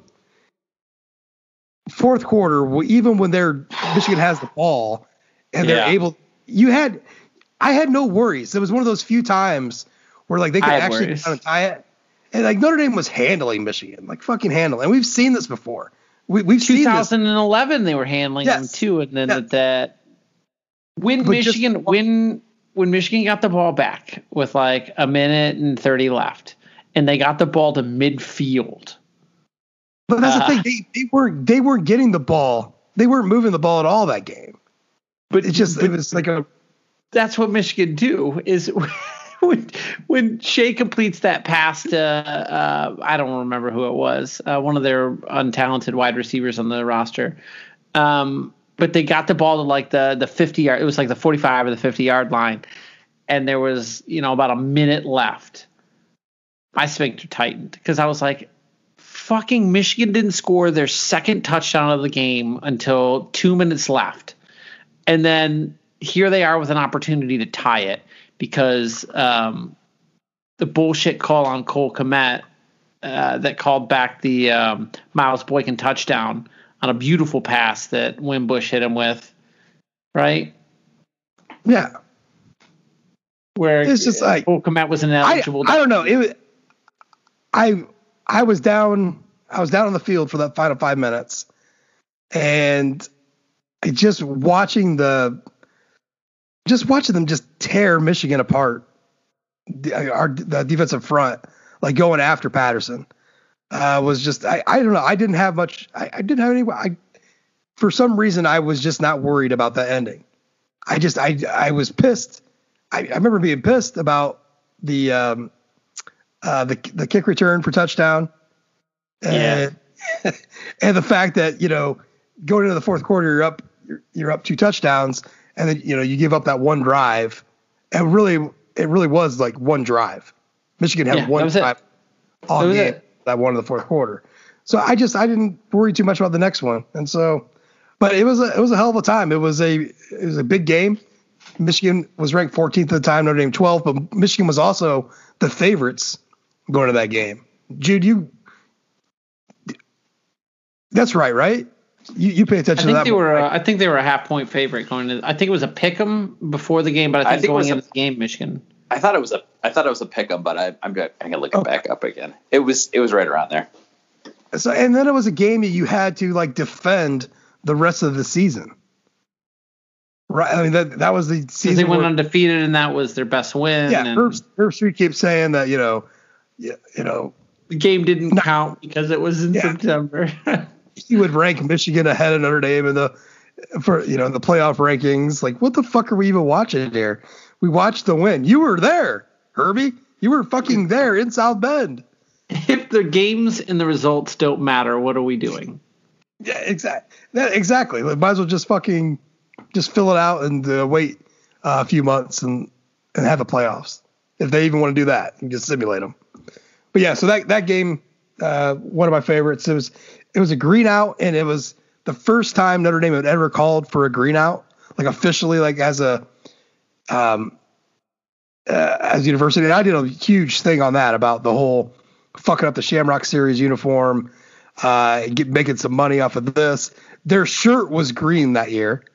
Yeah. And then they go ahead and call it green out. Instead of it just being the green shirts, you're selling a fucking Under Armour shirt.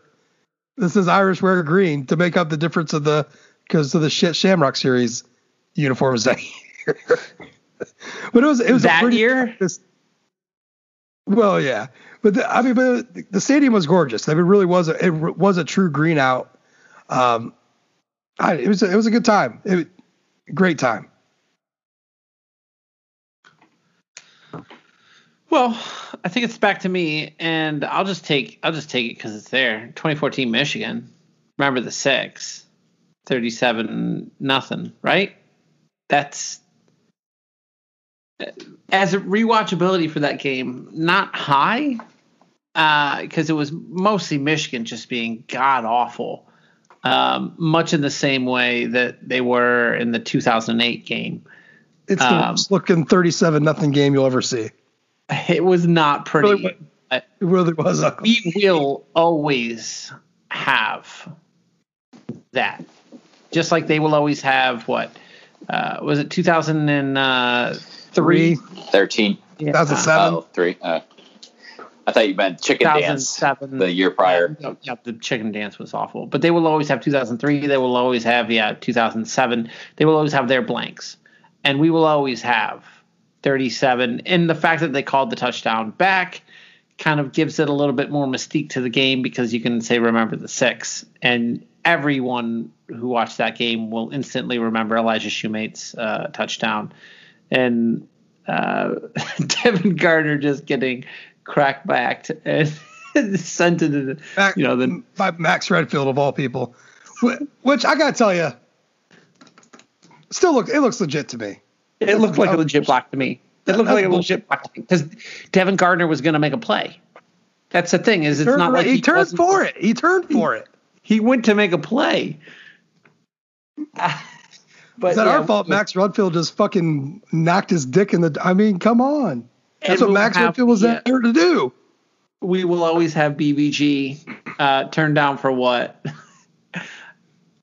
Probably one of the better on the sidelines. Just one of the better Fighting Irish digital media moments was there. Oh no, that was a CJ Zero thing production.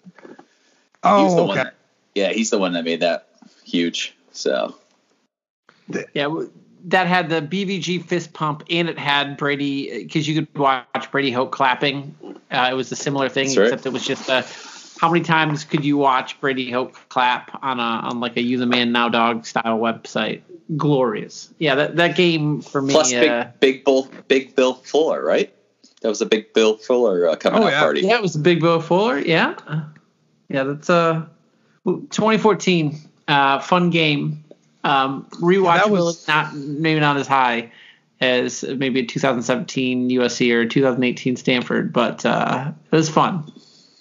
I've told that story a million times about this game, so I won't tell it again and bore y'all. But again, that was after the game, going into the offices and everyone's popping champagne bottles, and Jack Swarbrick comes walking in. They had just announced this Ohio State series that day. This is supposed to be the last time he played Michigan. Then he announced it. I mean, just like the champagne bottles were literally popping. Jack walks in, doesn't even crack a smile. We're all going nuts, inside that office. Recorded a podcast with Oak, Al, and Oak's dad that night. And Oak's dad was trying to show us pictures of turtles on his phone while I recorded that. It was just genuinely. It was fucking awesome, and it was such a great night that I'll never forget. Just there's so much goodness in that, but it's everything but the game itself. Like you're right, it's not really a fun game to watch, but everything else that surrounded it was incredible. So I'm pretty sure you're not going to steal either of my next two, so it doesn't really matter what order they go in. But I am going to take 2015 Temple as my fourth game. And I don't think this game really means a lot to people, but here's the deal. College game day, night game. Was there. At the Link. Met Ty Hildenbrandt for the first time. Tailgated with Philly Kelly and her wonderful family.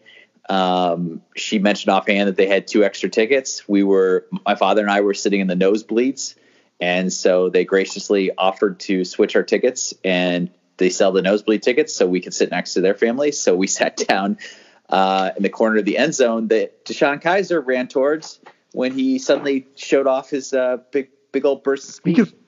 He could fly. And his bird wings too. And he did the bird wings. Yep. So there's some weird plays in this, but the things I'll remember are Kavari Russell's game-sealing interception, obviously the big pass to Fuller in the end zone with very little time left, and of course the typical heart attack shit of 4th down and DeShone Kizer basically throwing the ball up in the air and wondering, is that ball going to come down with 1 second left and give Temple a chance to take the lead or whatever? But it didn't work out that way. So kind of a weird game, but just I remember it more for the people that I met during that game and before that game, and how gracious Kelly and her family were and seating us and what the view we had for that game was, because it was pretty fun.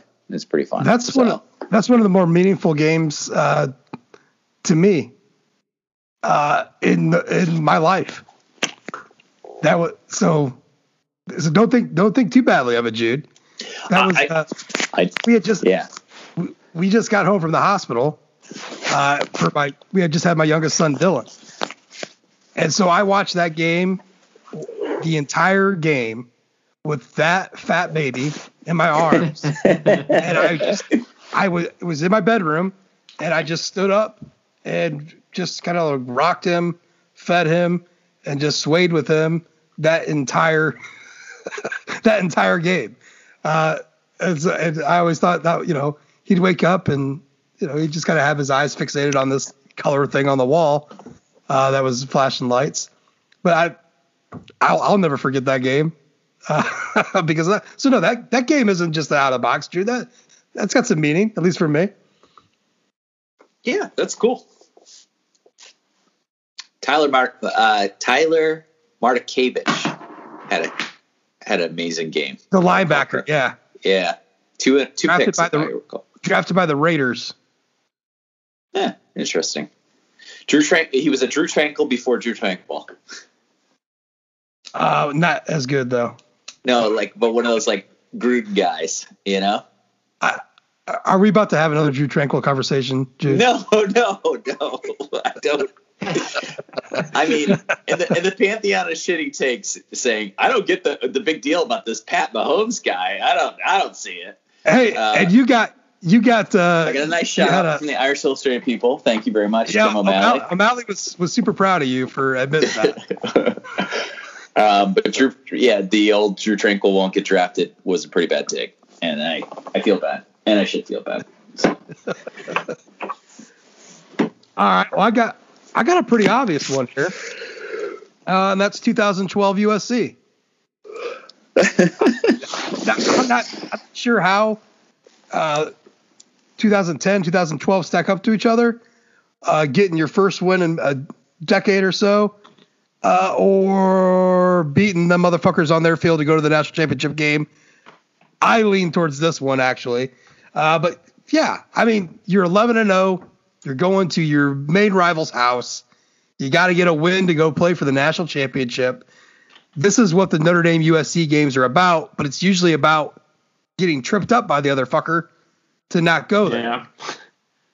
So I mean, that's more of the history there. So to do that, it wasn't a great watchable game too much. There was a bunch of goal line stands. I mean, Notre Dame's defense was so Lewis Nix in the middle there, Te'o to it. I mean, just that defensive front was just incredible.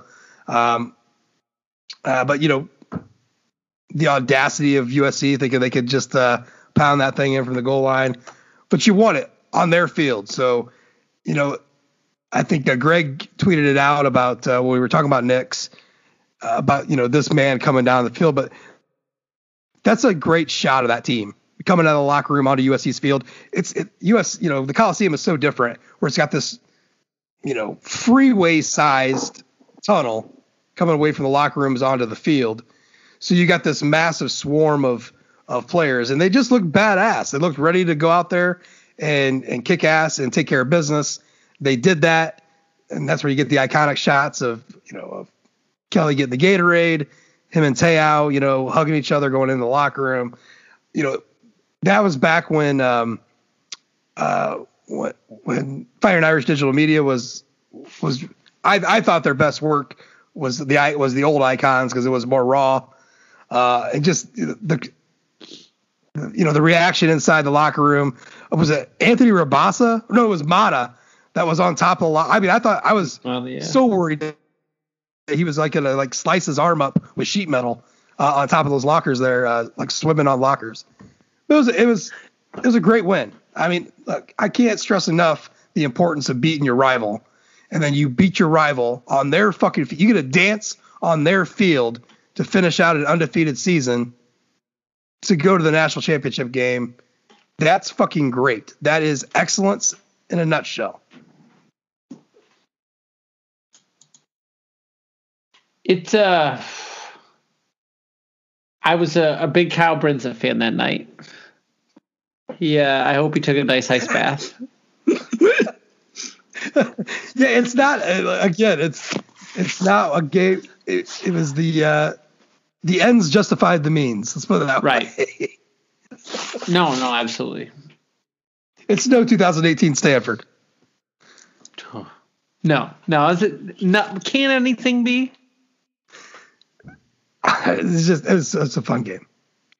I mean, it was a game that punched a ticket to a national champ. It was a game that punched a ticket to the national championship game. There's nothing better. I mean, there really nothing. There really is not anything better. Yeah. All right, Brendan. Okay, so I'm going to go with one of my favorite games of the Brian Kelly era, and that is the 2010 Hyundai Sun Bowl against the Miami Hurricanes. Nice. The amount of delight that I had watching Stephen Morris bundled up like he was getting ready to make an Arctic expedition to the polar ice caps, with Miami players all bundled up, wearing those goofy, full head covering the face, snowsuits, juxtaposed on the other side. And you see Notre Dame players, shirtless, kind of, short sleeves, hanging out. It's another game where field goal kicker David Ruffer got a lot of work.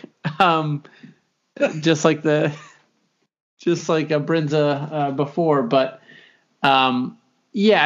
this was the culmination of the 2010 season, the fourth game of the 4-game run to end the season after the Tulsa debacle, and to do it against Miami, and I think they were up 27-3 at halftime, so absolutely dominating them in the first half. It was the only game on that day, and so all eyeballs were on it. It was just nice and I believe, other than this was, started a streak of bowl game victories, right? 2008 Hawaii Bowl, and then the Sun Bowl. That's a streak of two bowl wins in a row. It'd been a hot minute since they had a streak. What was the bowl game at 11? Was that Champ Sports? Oh, that was the Champ Sports Bowl. Yeah. Ooh, and Tommy threw that awful pick at the end. Yeah, I mean, this is an equally bad one. I don't know, just watching Miami on the sidelines there in El Paso, Texas, shivering like bitches. Oh, it was so good. It was just, I mean, they were from head to toe covered. If they could have wore a parka out there, if it would have been legal for them to wear a parka out while they're playing, they would have done it. That's how not wanting to be there they were. Stephen Morris looked geared up like Kurt Russell's character in The Thing when he's getting off the helicopter. He had the full snow outfit. It was ridiculous. I loved it. I mean, what's funny though is Miami, 406 yards of offense that day. 17 yard points. You should mention, but almost all of them came. Like they had a bunch of turnovers, and a lot of it came in the second half when Notre Dame kind of took the foot off the pedal. Yeah, I mean Harrison Smith's 3 interceptions were. I mean they had 4 that day. Blanton had another one, but the 3 picks from Harrison Smith, and that was like, yeah, maybe Harrison Smith should have never have played linebacker. Maybe.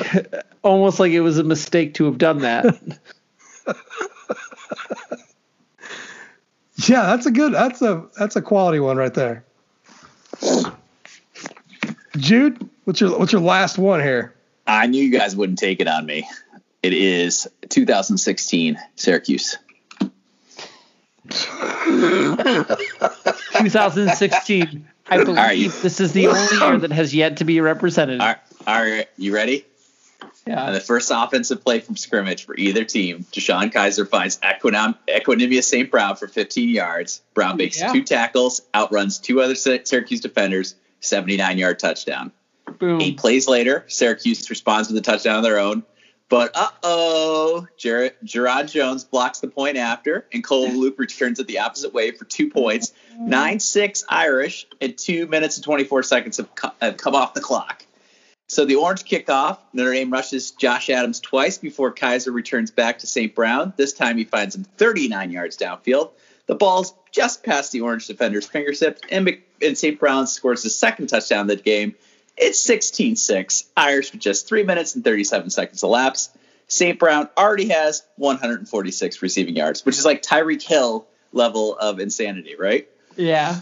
Brian Van Gorder has been fired. But we're still in his defensive scheme. So 3 plays later, Eric Dungy finds Aba Etta Tawau down the sideline. Ball's underthrown. Julian Love falls down. He gives Devin Studstill a shake, and now it's 16-13 with just 4 minutes and 43 seconds elapsed in the first quarter. Cole Murphy kicks off to C.J. Sanders, who makes 1 cut, is touched by no one, en route to a 93-yard touchdown. We have not yet played 5 minutes, and it is 23-13 Irish. Now, the scoring stops, but don't forget that Torrey Hunter appears to have rolled off the back of a defender en route to a 70-yard touchdown, and the very next offensive possession, they got overturned on video replay. I had him down after 11 yards. But this also had the Dexter Williams. Oh, my God, why are you running? He came back backwards. Yeah, it was Tecmo Bowl action. Yeah, it was like 59 yards or something. Bowl. I love this game. I love it. It's an impossible season to watch or enjoy, but this game was like a 1 week reprieve. It's kind of frustrating because it just sort of highlights what should have been, right?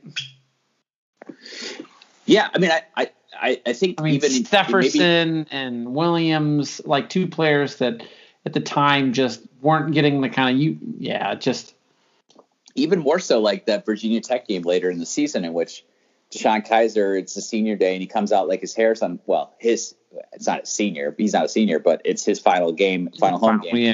He comes out like his hair's on fire, and you really start thinking like this is what a properly motivated Notre Dame team looks like. And then you remember it's 2016, and they find a way to blow it. You know, he got speared a couple times that game with no calls. Yeah, so it's just this is. I think people would want to forget 2016. I'm not sure there's a game in 2007 I would point to and say, watch that game again. I was at the Duke UCLA. Game. No, I would not. Suggest that. What a terrible, unless you're Mo Crumb's family. If you're Mo Crumb's family, then I say rewatch it. But, hell, I mean, that was an all-time game for Crumb.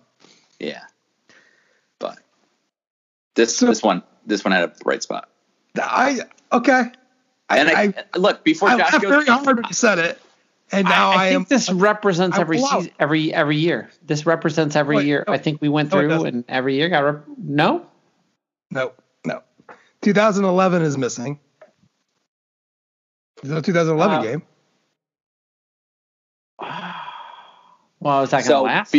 Before Josh goes, I fully realize I'm leaving some good games on the table. So if you're yelling right now about the Citrus Bowl, I got to tell you, I had bronchitis that day, and I was in the ER and trying to get somebody to look at me. And it was like 2.5 hours of my life I'll never get back. And I literally walked in right before he completed the pass to Boykins. So while it was exciting to see them win, I really didn't watch the game. So that's not going to be that helpful. So let's find out if you rectify our issue, our quandary we have here, Josh. So I'm not going to. I had thought about it, but like the best win from 11 was probably Michigan State. There was a 15-14 Pitt game in 2011. If you're into that sort of torture, debauchery. Yeah. I was also going to do 2018 SC for the exact same reason the 2012 SC. And Tony Jones Jr., the Trojan killer out there. Yeah. But there's 2018 Vanderbilt's out there for you to grab. Yeah, true that. No, it's my last game is going to be the one that we were talking about before we were recording, and that was the 2013 Michigan State win, which is arguably, outside of Clemson, the best win of the Notre Dame, of the Brian Kelly era at Notre Dame. Now, Michigan State finished ranked third in the country that year, which is the same ranking that Clemson finished 2020. But no one talks about this game as, when you talk about the best wins of the Brian Kelly era or your favorite wins, no one brings this game up. Now, there's a good reason why. Yeah. That's because it was a kind of frustrating game to watch. And if you're there was a strategy. There was a strategy. Throw it up and let them pass interfere you. And I can respect that. That's good coaching. That's knowing that's playing to a team's weaknesses. That's attacking their weakness. Look, Notre Dame. Notre Dame only had 220 yards offense. Michigan State had 254 yards offense. I tried to rewatch this game a couple of years ago, and I was just like, "This is so unbelievably rough." You can't do it. Tommy Rees threw for 142 yards, and Michigan State had 115 yards of penalty. This was a Michigan State team that went 13-1. Beat Ohio State. 13-1. We are the only. This is the only reason why Michigan State wasn't playing for a national championship that year. This was 13 the last year of the BCS. They kept Ohio State from playing from a championship because they beat them in the Big Ten title game. Which Notre Dame wide receiver recorded his first career catch against Michigan State in this game, wearing number 15. Big Corey Holmes. What's that? Corey Holmes. Big Bill. Big Bill Fuller. Yeah. Oh, I thought you had some Corey Holmes slobber out there. Okay, yeah. Look, there's a lot to forget from this game. I mean, Cam McDaniel. 2013. It's like Cam McDaniel just starting running back. He was the leading rusher that day for Notre Dame. Had 40 yards. Yeah, I'm pretty sure Jerron Jones misses a block, and Michigan State got a block punt in this game too, because Jerron Jones completely missed his dude. This is a really bad. Don't watch this game. Don't watch this game. Just trust us. I'm so glad it happened, but don't watch this game. This is one of the 15 best games. This is the most Pitt game that Notre Dame's had under Brian Kelly. This is the pittiest game. Right, because this is what Pitt does. Right, this is how Pitt wins. This is how Pitt wins. They'll beat a team that only has one loss on the season, and it was to Pitt. This was a Pitt win. This was a super weapon. So I want to go through the scoring summary, and trust me, it was a 17-13 game. This will go quick. But there was Cal Brits a 41-yard field goal. No, I'm not doing the drive chart. That would be torture. But then Michigan State goes up on a 12-yard Connor Cook pass to Magaret Kings. Then Notre Dame comes back with a Tommy Rees touchdown to T.J. Jones, a 2-yard touchdown pass. so big. And then third quarter, Michigan State gets a field goal. Fourth quarter, Cam McDaniel gets a 7-yard touchdown run. Michigan State got a field goal. This is a terrible game. And again, I can't stress this enough. This is why Michigan State did not play for the national championship. They didn't play Alabama. Yeah. Is fucking great. Was it Auburn? Was it Auburn in 2013? Would it have been who was the national champion in 2013? I think it's just fair to say that it's Florida State. Alabama. Florida State. Yeah, they would have had to have played Florida State. And Crab Legs himself. So I think I've told this story. I think I've told this story before on this podcast, but if I haven't, here goes. I watched this game off the back of a truck while tailgating for a Michigan-Connecticut game in which shit. Yeah. I had lost a bet to – don't do this, kids. I had lost a bet to a Michigan fan who I was friendly with, and the loser had to buy tickets to the winner's favorite team the following year. Connecticut was the closest game. But it was Bob Diaco's maiden voyage. Or was it Diaco? Was Diaco there in 2013? Yeah, he left after the 12 season, right? Yeah. No, he didn't leave after 12. He left after 13. Yeah. So it wouldn't have been Diaco. Yeah, it wasn't. He didn't bring his werewolf energy yet. But so it's UConn. First of all, they almost lost to UConn, which I was so rooting for. But the other bad part of the bet was I had to wear a Michigan jersey during the game, which was just horrific. And of course, I got pictures taken, and now I can't run for senator. What number did you have to wear? I was rocking the number 7, Chad Henne, if I recall correctly. So it wasn't a number 98. It was not in the Devin Carter special. I mean, to credit to my friend, he offered me a choice of 3 jerseys. I think Tom Brady was one of them, Chad Henne, and I can't remember the third one. Oh, Denard, the special Under the Lights jersey. There was no way I was putting that on. Oh, yeah. So I'm watching it with a bunch of Michigan. I'm watching it with a bunch of Michigan fans, and they're like completely torn because they know Michigan State is, hated little brother, right? But they also don't love Notre Dame. So it's like they're basically root for the meteor, and we're all just like puking about this game. And I think the conclusion that we all walked away from was, neither one of these teams is going to be any good this year. Well, the joke was on us. So yeah, because Michigan State went on a tear. I mean, yeah, they were unranked going in that game. I mean, Michigan State housed Michigan that year. I think that was the year that Golston, Michigan might have negative yards rushing. That might have been the only blowout for Michigan State. Most of their games were fairly close scoreboard wise. Like the 2013 Michigan State was very 2012 Notre Dame. Yeah, but they had that mark. I think the biggest one they had was against Ohio State in the Big Ten title game. They won by double digits. Yeah. Right, which I mean, to me, which legitimizes that 13-1. That's why it's not just a joke that they're on this list. That was a good fucking Michigan State team. It was a bad game. Stanford too. They beat Stanford too. They beat a pretty good Stanford. Finished third. Yeah. They finished third in the country. This game, no one ever thinks of, ever. Like it takes it takes guys like us to keep bringing up 2013 Michigan State because the game is so terrible to rewatch that no one wants to do it. But it's arguably one of the best wins of the entire Brian Kelly era.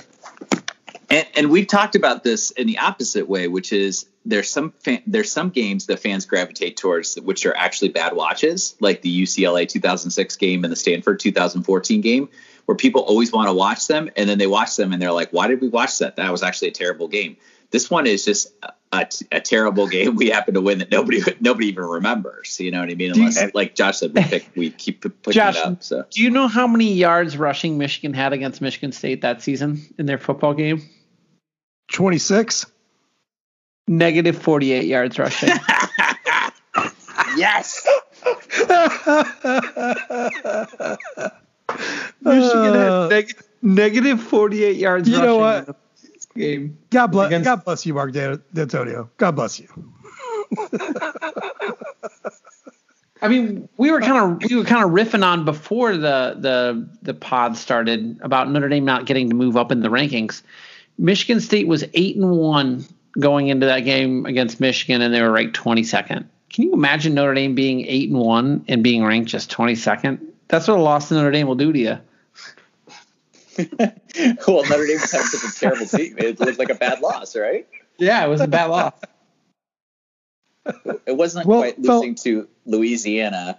That didn't stop Iowa State. Oh, wait, that didn't stop. No. Yeah, from New York rise. Keep praising Matt Campbell as he loses the. You know what? Fuck Iowa State, because we went through 15 of Notre Dame's best wins under Brian Kelly, and none of them were against a performance they held Iowa State to 9 points in a bowl game. We only picked one bowl game. Yeah, it was me. Good old Sun Bowl. I'll tell you what. I mean, someone is pissed that we didn't pick that pinstripe. I had a lot of fun with the Music City Bowl. Was a fun one. If we're gonna go forward and do least favorite Jude games, mentioned Citrus I might Bowl. pick the Pinstripe Bowl. I mean, Jude did mention. Let's do least. Well, I mean, you had us queued up for least favorite. I got some least favorite games. We're gonna have to say that for another time. Look at the time, fellas. Oh boy. Oh boy. We still have a couple things to take care of here, so we're gonna save the despair for another day, and that's fine. This was a lot of joy. Let's stay with joy. We'll crash later.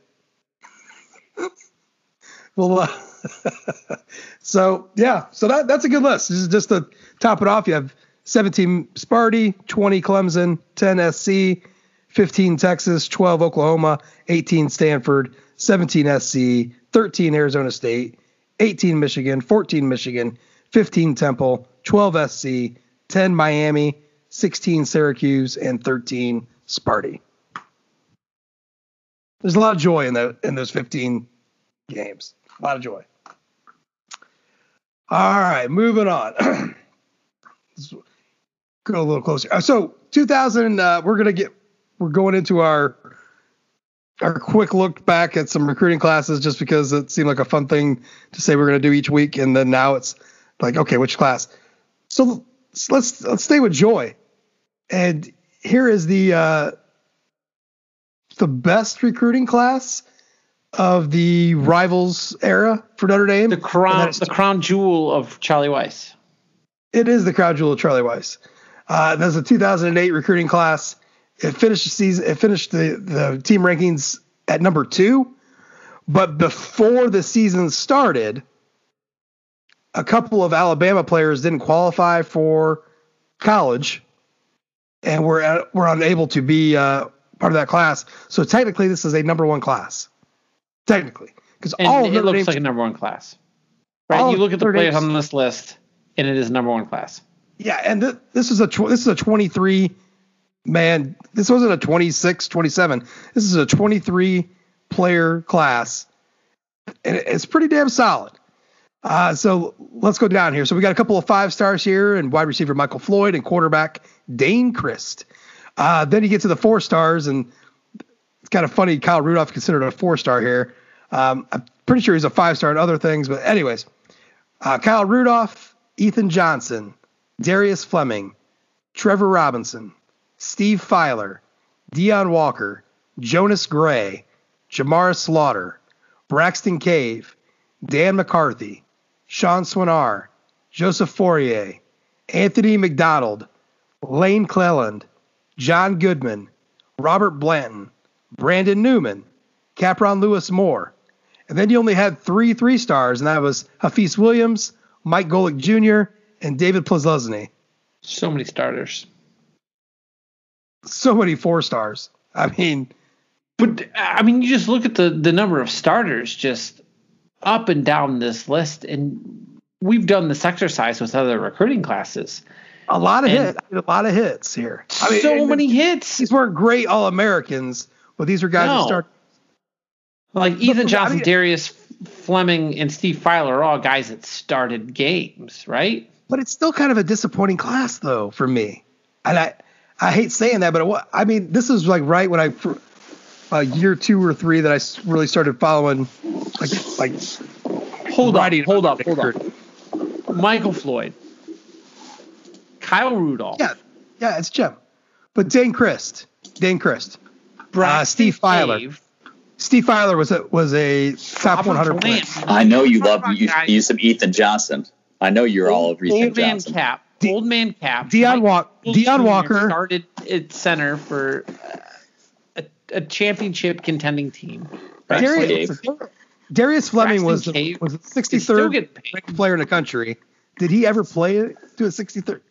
I mean, no, Fleming, but Robert Blanton played higher than the 271st, and Mike Golick Jr. was your starting center on the 2012 team, right? I'm just saying there's some disappointments in this class still. Not a lot of transfers.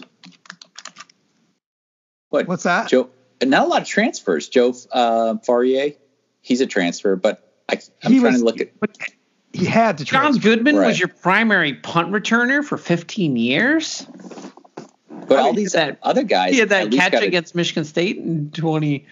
Fort Wayne boy, I went and watched him. I watched Goodman. He played in high school, and I came away from watching Dwenger going, who the fuck is that number 24 guy? He keeps throwing because Goodman was playing quarterback, and it was Tyler Eifert that he kept hitting on these little pop passes.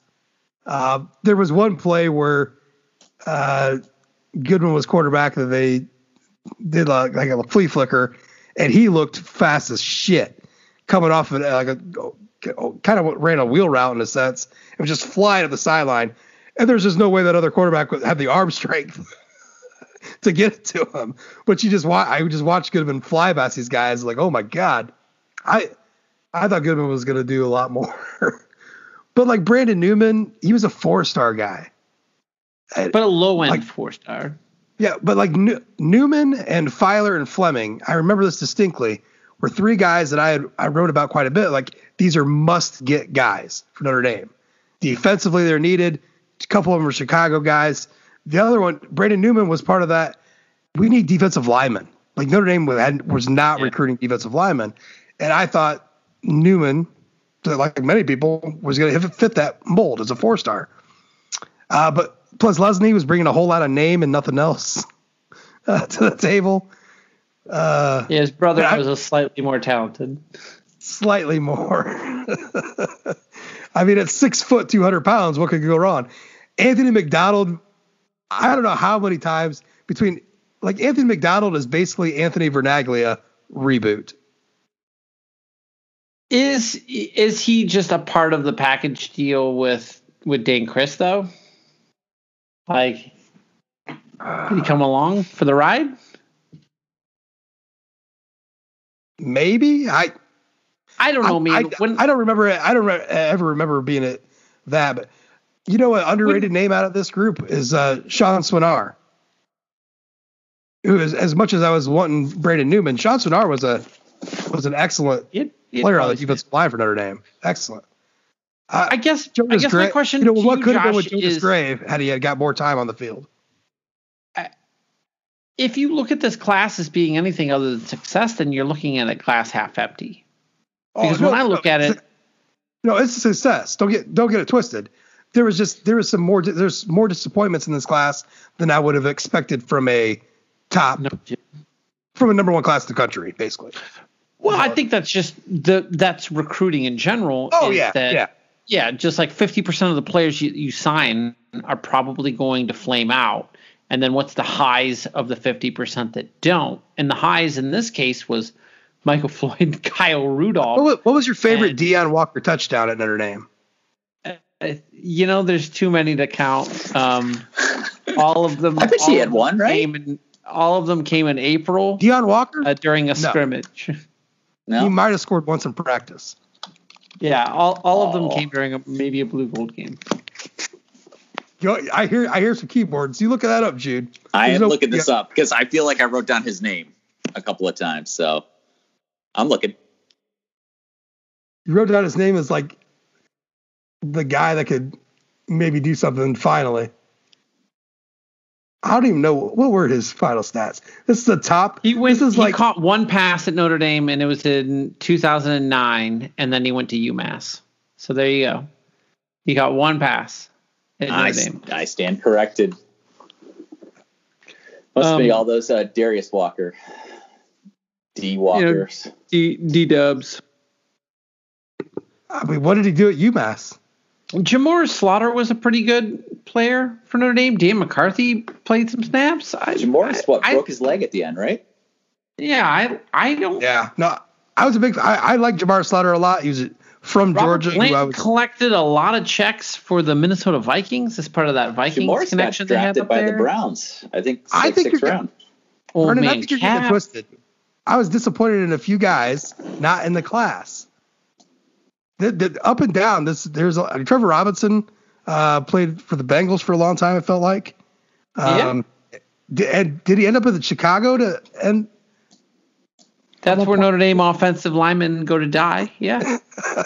Well, they go to Revive. I mean, look at Sam Mustipher and Alex Bars. Yeah, Sam Mustipher and Bars. Heastan brought him in, and they outlasted Heastan. Yeah. I mean, Cap. By the way, Cameron Lewis. It cannot be. Cameron Lewis Moore cannot be a footnote. Cap is instrumental in Notre Dame. That 2012 team. Yep. He was a huge part of of what they were doing. And from a leadership perspective as much as anything too, because he had those young bulls, getting to it, and that'd be Nix too. Everybody, all the young guys on that. Yeah. So Deion Walker transferred. Fourier had to because he ran around. Dane Chris transferred. Naked. I think Lane. Yeah. Well, if you're talking about grad transfers, Brandon Newman's a grad transfer too because he played for Ball State at the end. Right. Lane Clellan, did he grad transfer somewhere too?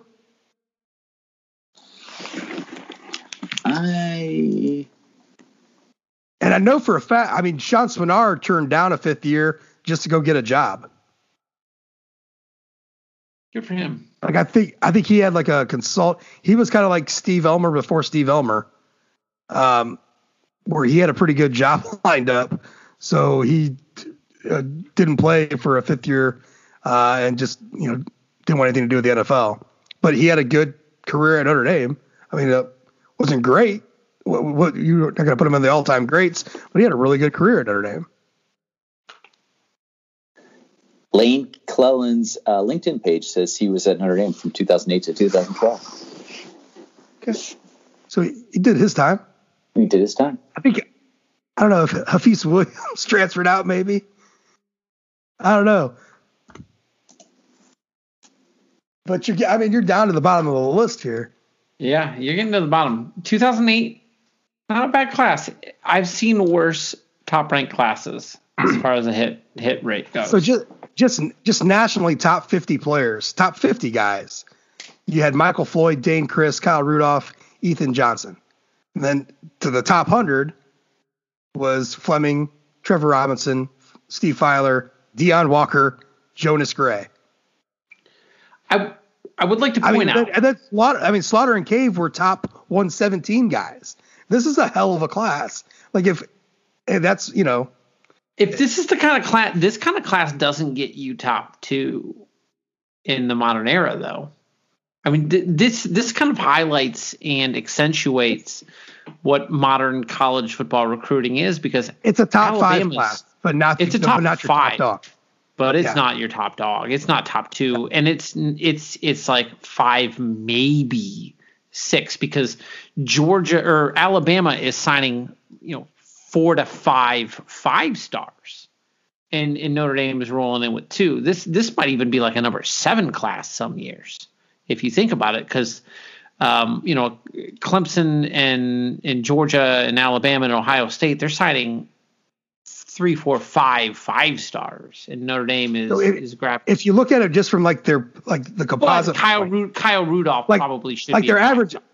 Yeah, Notre Dame's average ranking that year. And by the way, 24/7 Composite has Miami having the number 1 class that year instead of Alabama was number 3. Notre Dame 2. And both Miami and Bama had 32 commitments, 32 to Notre Dame's 23. But Notre Dame had a score of 295.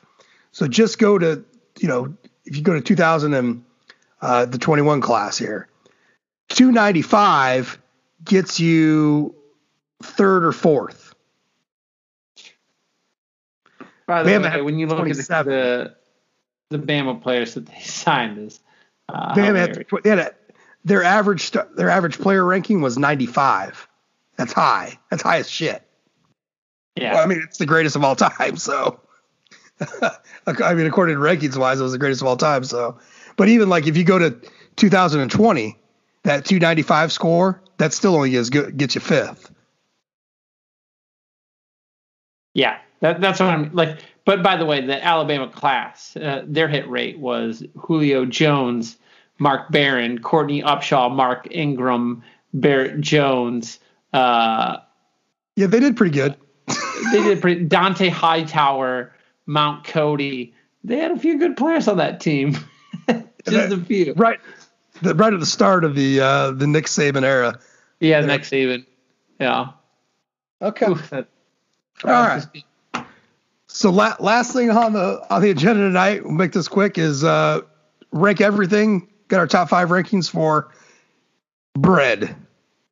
Give me your top 5 bread things. It could be type of bread, uses for bread, a certain bread. Brendan, what's your favorite? What's your top 5 bread? Well, pizza dough. That's a bread, right? So pizza dough's up there. The salt bagel is certainly up there, and I guess we could take the bagel as its entirety, but the salt bagel is my favorite of all bagels. As far as standard breads go, sourdough is my favorite, just standard bread. I love naan bread. Have you ever had a naan bread, Josh? Oh, I crush. It's so fucking expensive, but I probably eat 2 containers of that a week with some hummus. So good. It's so good. And I mean flatbread pizza on a naan bread, but everything about the naan bread's delicious. And then I guess here's my question. Do you consider a pretzel as being bread? Because there's pretzel buns. Only if it's soft. You know what? If it's hard, it's a cracker. Soft. Pretzels. Absolutely. I was thinking about ciabatta because I love a good ciabatta bread for sandwiches. But man, I can't get enough pretzels. Whether or not it's large soft pretzels, Bavarian pretzels, the big ones, super pretzels, sourdough pretzels, all of them. Just pretzels in general. Can't get enough. Okay. That's solid right there. Jude, what's your top 5 bread? I didn't really give this a ton of thought. I like French toast. I like soup in a bread bowl. So you like Chicago style pizza then? No, not so much. More like a hearty clam chowder and a sourdough bread. Yeah, I guess nice, Brendan already kind of said that. So, I like cinnamon rolls. I don't know. I eat a lot of bread, so I just never thought about the bread mechanisms. Okay. So quickly here, I have the bagel itself is one of God's most perfect foods. Yep. And I personally enjoy the everything bagel as much as anything. The Cheddar Bay biscuits from Red Lobster. Do you make them out of the packet? Have you tried to do it yourself? Yes. It's very good. It's not on the level, but it's very good. They're not quite, but they're close enough. Where it's like if I'm jonesing, it's better than going to Red Lobster. Let's put it that way. Yeah. It's better for me to, like tonight, throw a slab of salmon on wood planking on the grill. Yeah, a little and then make the Cheddar Bay biscuits in my house. You know what I mean? I like just like a good 12 grain loaf of bread. Like I like my sandwiches on that. There's a Nichols Bakery makes an excellent 12 grain bread. Look at Josh and his ancient grains. This man loves some ancient grains. I do, man. I really do. I can't tell you the last time I have purposely ate, like, when's the last time you guys ate white bread? My kids eat white bread. I won't do it. Can't do it. Can't work with them. Can't win with them. Do you guys eat white bread in your house? Rarely. Like the Smucker's Uncrustables are it. My kids love a good jelly toast on white bread, but I tend to get the brown berry sourdough. Get it with that, but sometimes you just get a white Italian loaf from the white bread section of your grocer. There you go. I'm gonna throw a tortilla in there as bread. Whoa! Flour tortilla, or are we talking flour? Okay, flour. Not a corn tortilla, not the superior of the tortilla. No, okay. Flour tortilla, because I like to make everything a fucking burrito, and I mean everything. I'll make a peanut butter and jelly burrito. The tortilla is the most perfect delivery mechanism for food that there has ever been created, ever. Can I tell you a life hack? If you order from the Chipotle or the Qdoba or the takeout burrito place, don't order a burrito. Order the bowl. Because they give you more food, and then you just take it home and you put it in your own goddamn tortilla. Your own 2 tortillas, because it gives you 2 tortillas worth of food. Yeah, and I'm a master rapper. Like I can wrap a fucking burrito with the best of them. And I'll tell you, it's hard though to find like your restaurant style, like the bigger, extra large tortillas that you get at most restaurants. You got to really look for them to get them, but it's more than worth it when you do find them. So yeah, tortillas are perfect. And then I was kind of struggling for the 5th one. And much as like the Cheddar Bay biscuits are the only reason to ever go to a Red Lobster, the bread they bring you at Texas Roadhouse is the only reason you should ever go to a Texas Roadhouse. Now, is it the bread that gets you there, or is it the cinnamon butter?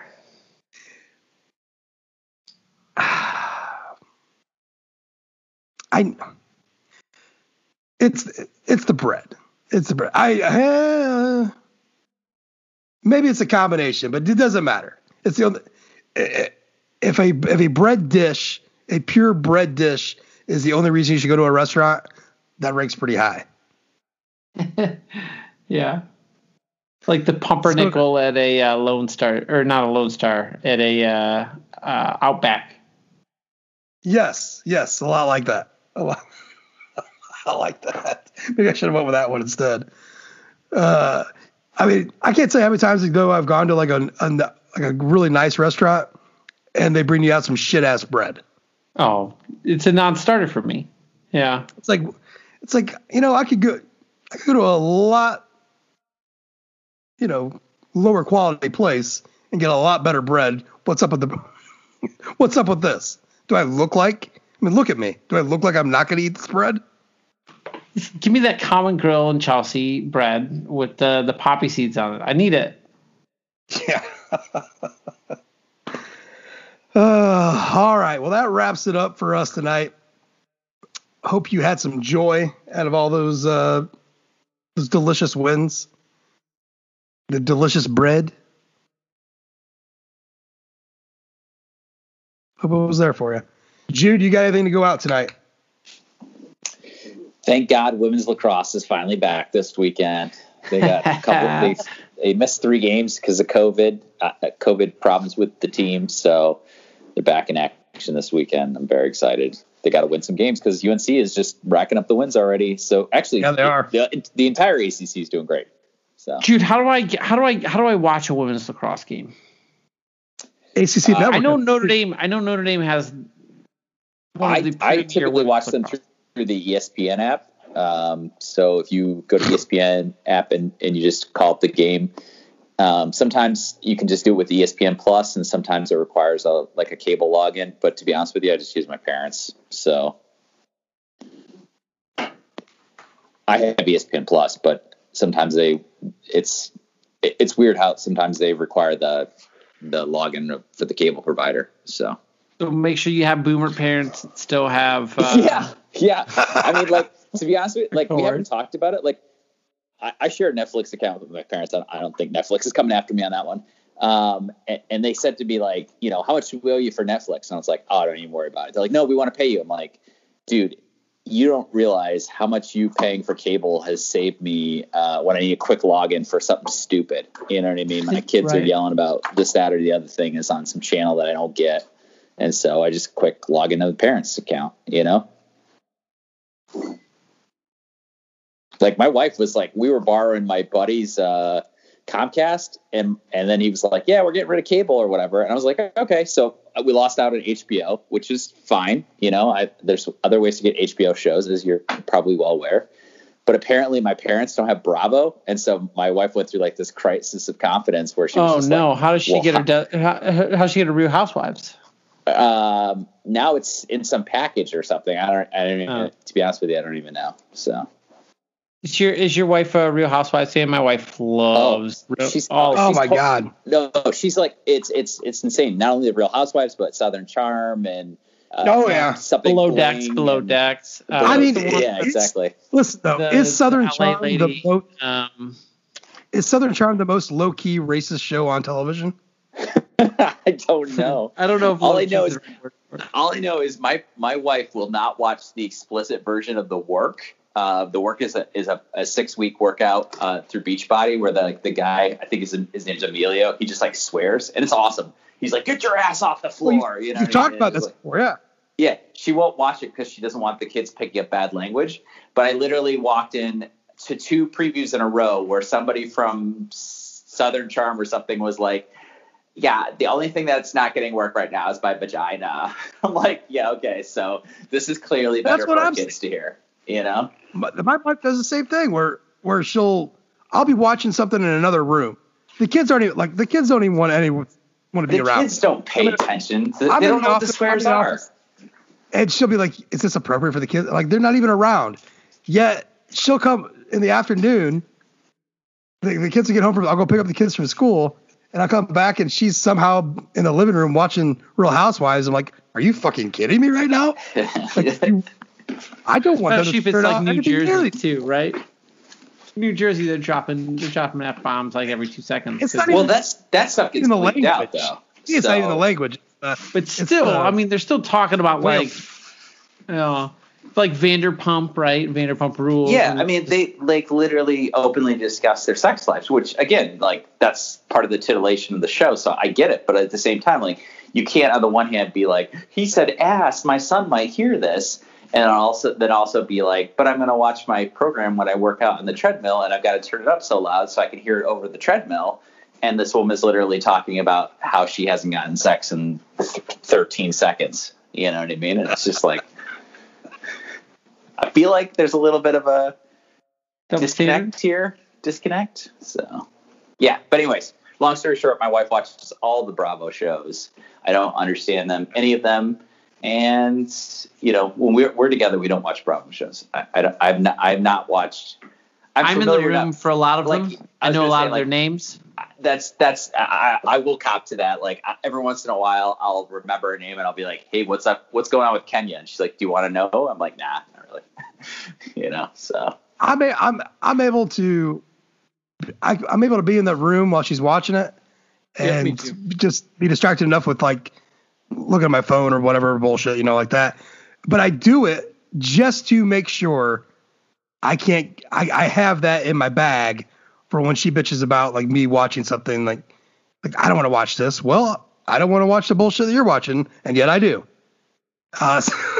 So it's very much part of like the spite watching. Like I'm using this to not really a revenge, but just like put it in the bank. I had to listen, honey. I had to watch Bethany launch her shit ass brand of Skinny Girl vodka for like 3 seasons. It is the worst. It is the worst. But as the worst drink. I gotta admit, I'm low key excited about Paramount Plus launching the real world, the Real World reunion, where they're going to bring back the original cast from '92 and make them live in the Soho loft apartment again. They're going to be like 50. They're 50, right? Yeah, because racist Becky's coming back with Kevin. I don't know. Kevin's been a huge activist since he left. Yeah, I just like. First of all, are these people not married? Didn't have kids? Like they could just. That's what I always wondered about the challenge, right? The people who are showing back up on the challenge, like most of them are in their 40s now because they haven't had a road rules. Because I guess the road rules is coming, but they haven't had a road rules in like 20 years, and they have like road rules people on there. Like most of the OGs are like 40 years old and they're showing up. It's like, how can you just like take 6 to 8 weeks or 6 to 10 weeks off work? Well, and that's what I was thinking was if the first season was 1992, so that's 30 years ago, basically, and the kids were, let's say, 23 when they moved in, like they're between like 53 and 55. They're like probably. 50. Yeah. Which means maybe they've got grown kids that are out of the house by now, but maybe their kids were on a season. I don't know. I was surprised they were able to get so many of them to come back. Like I just thought for sure people would be like, nah, that's a dumb idea. But money talks. So the novelty of it all when they first did that. Oh yeah, it was I'm not sure I watched first season, but I was definitely all in on Real World for a long time. Like I think I got to San Francisco and Pedro and Seattle and the slap heard around the world. I think the first San Diego was like season 6 or 7. I stopped. Trishelle? Was that Trishelle? No, she was Vegas, right? Yeah. I didn't watch Vegas. So Back to New York was after 2001, maybe like 2000, maybe it was 2001, maybe 2002.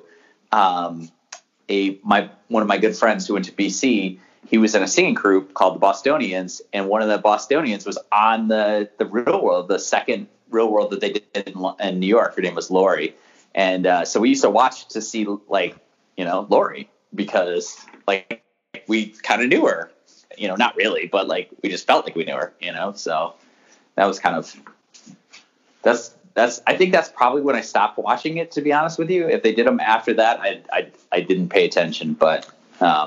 I was definitely all in the 90s because that's all you watched on television. It was like it was the new thing, reality television, So I will say that I did walk into my wife watching the Real Housewives Atlanta, and they were having the stripper dungeon thing or whatever. My wife I was like, what the fuck are we doing? I'm like, the kids are gonna walk by. There's like literally women like twerking in this stripper dungeon thing. And I was like, this is just like, could you watch some other show for 10 minutes, Well, I didn't tell her to change it. Because you were saving it, right? For the bank. Well, I mean, Portia was there and Kenya was on there. I wanted to see what was going on. But I'm like, I kind of have a soft spot in my heart for Portia.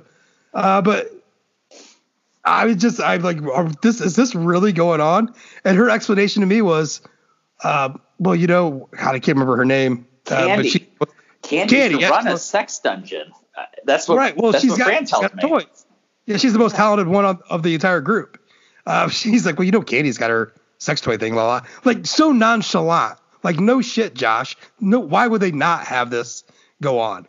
And I'm like, okay, this is where we are now. And then just making sure we got that. It's just so when gosh, so bad. It was quite something. Like I don't think Portia's thing covered her nipples. Like, I think they had to blot that out. Like, man, that's really like putting it all out there. And then they had that guy in a fucking cage just standing outside. Poor guy. All right, we said enough. We did it. If you've listened this long and your wife also watches Real Housewives and you want to commiserate, feel free to add that to your next 5-star review at Apple Music. That might be a summer episode. Let's get it on. Bring the wives on. Let me know who else's I haven't wife. invited her. I've invited her on the watched podcast every season of Real Housewives of New Jersey in 2 months. Wow. That's crazy. Brendan, you got a last thing to say? No.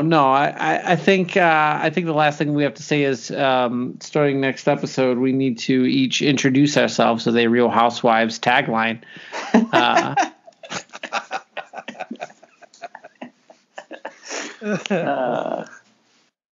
Where like I might not be a wife, but I am real.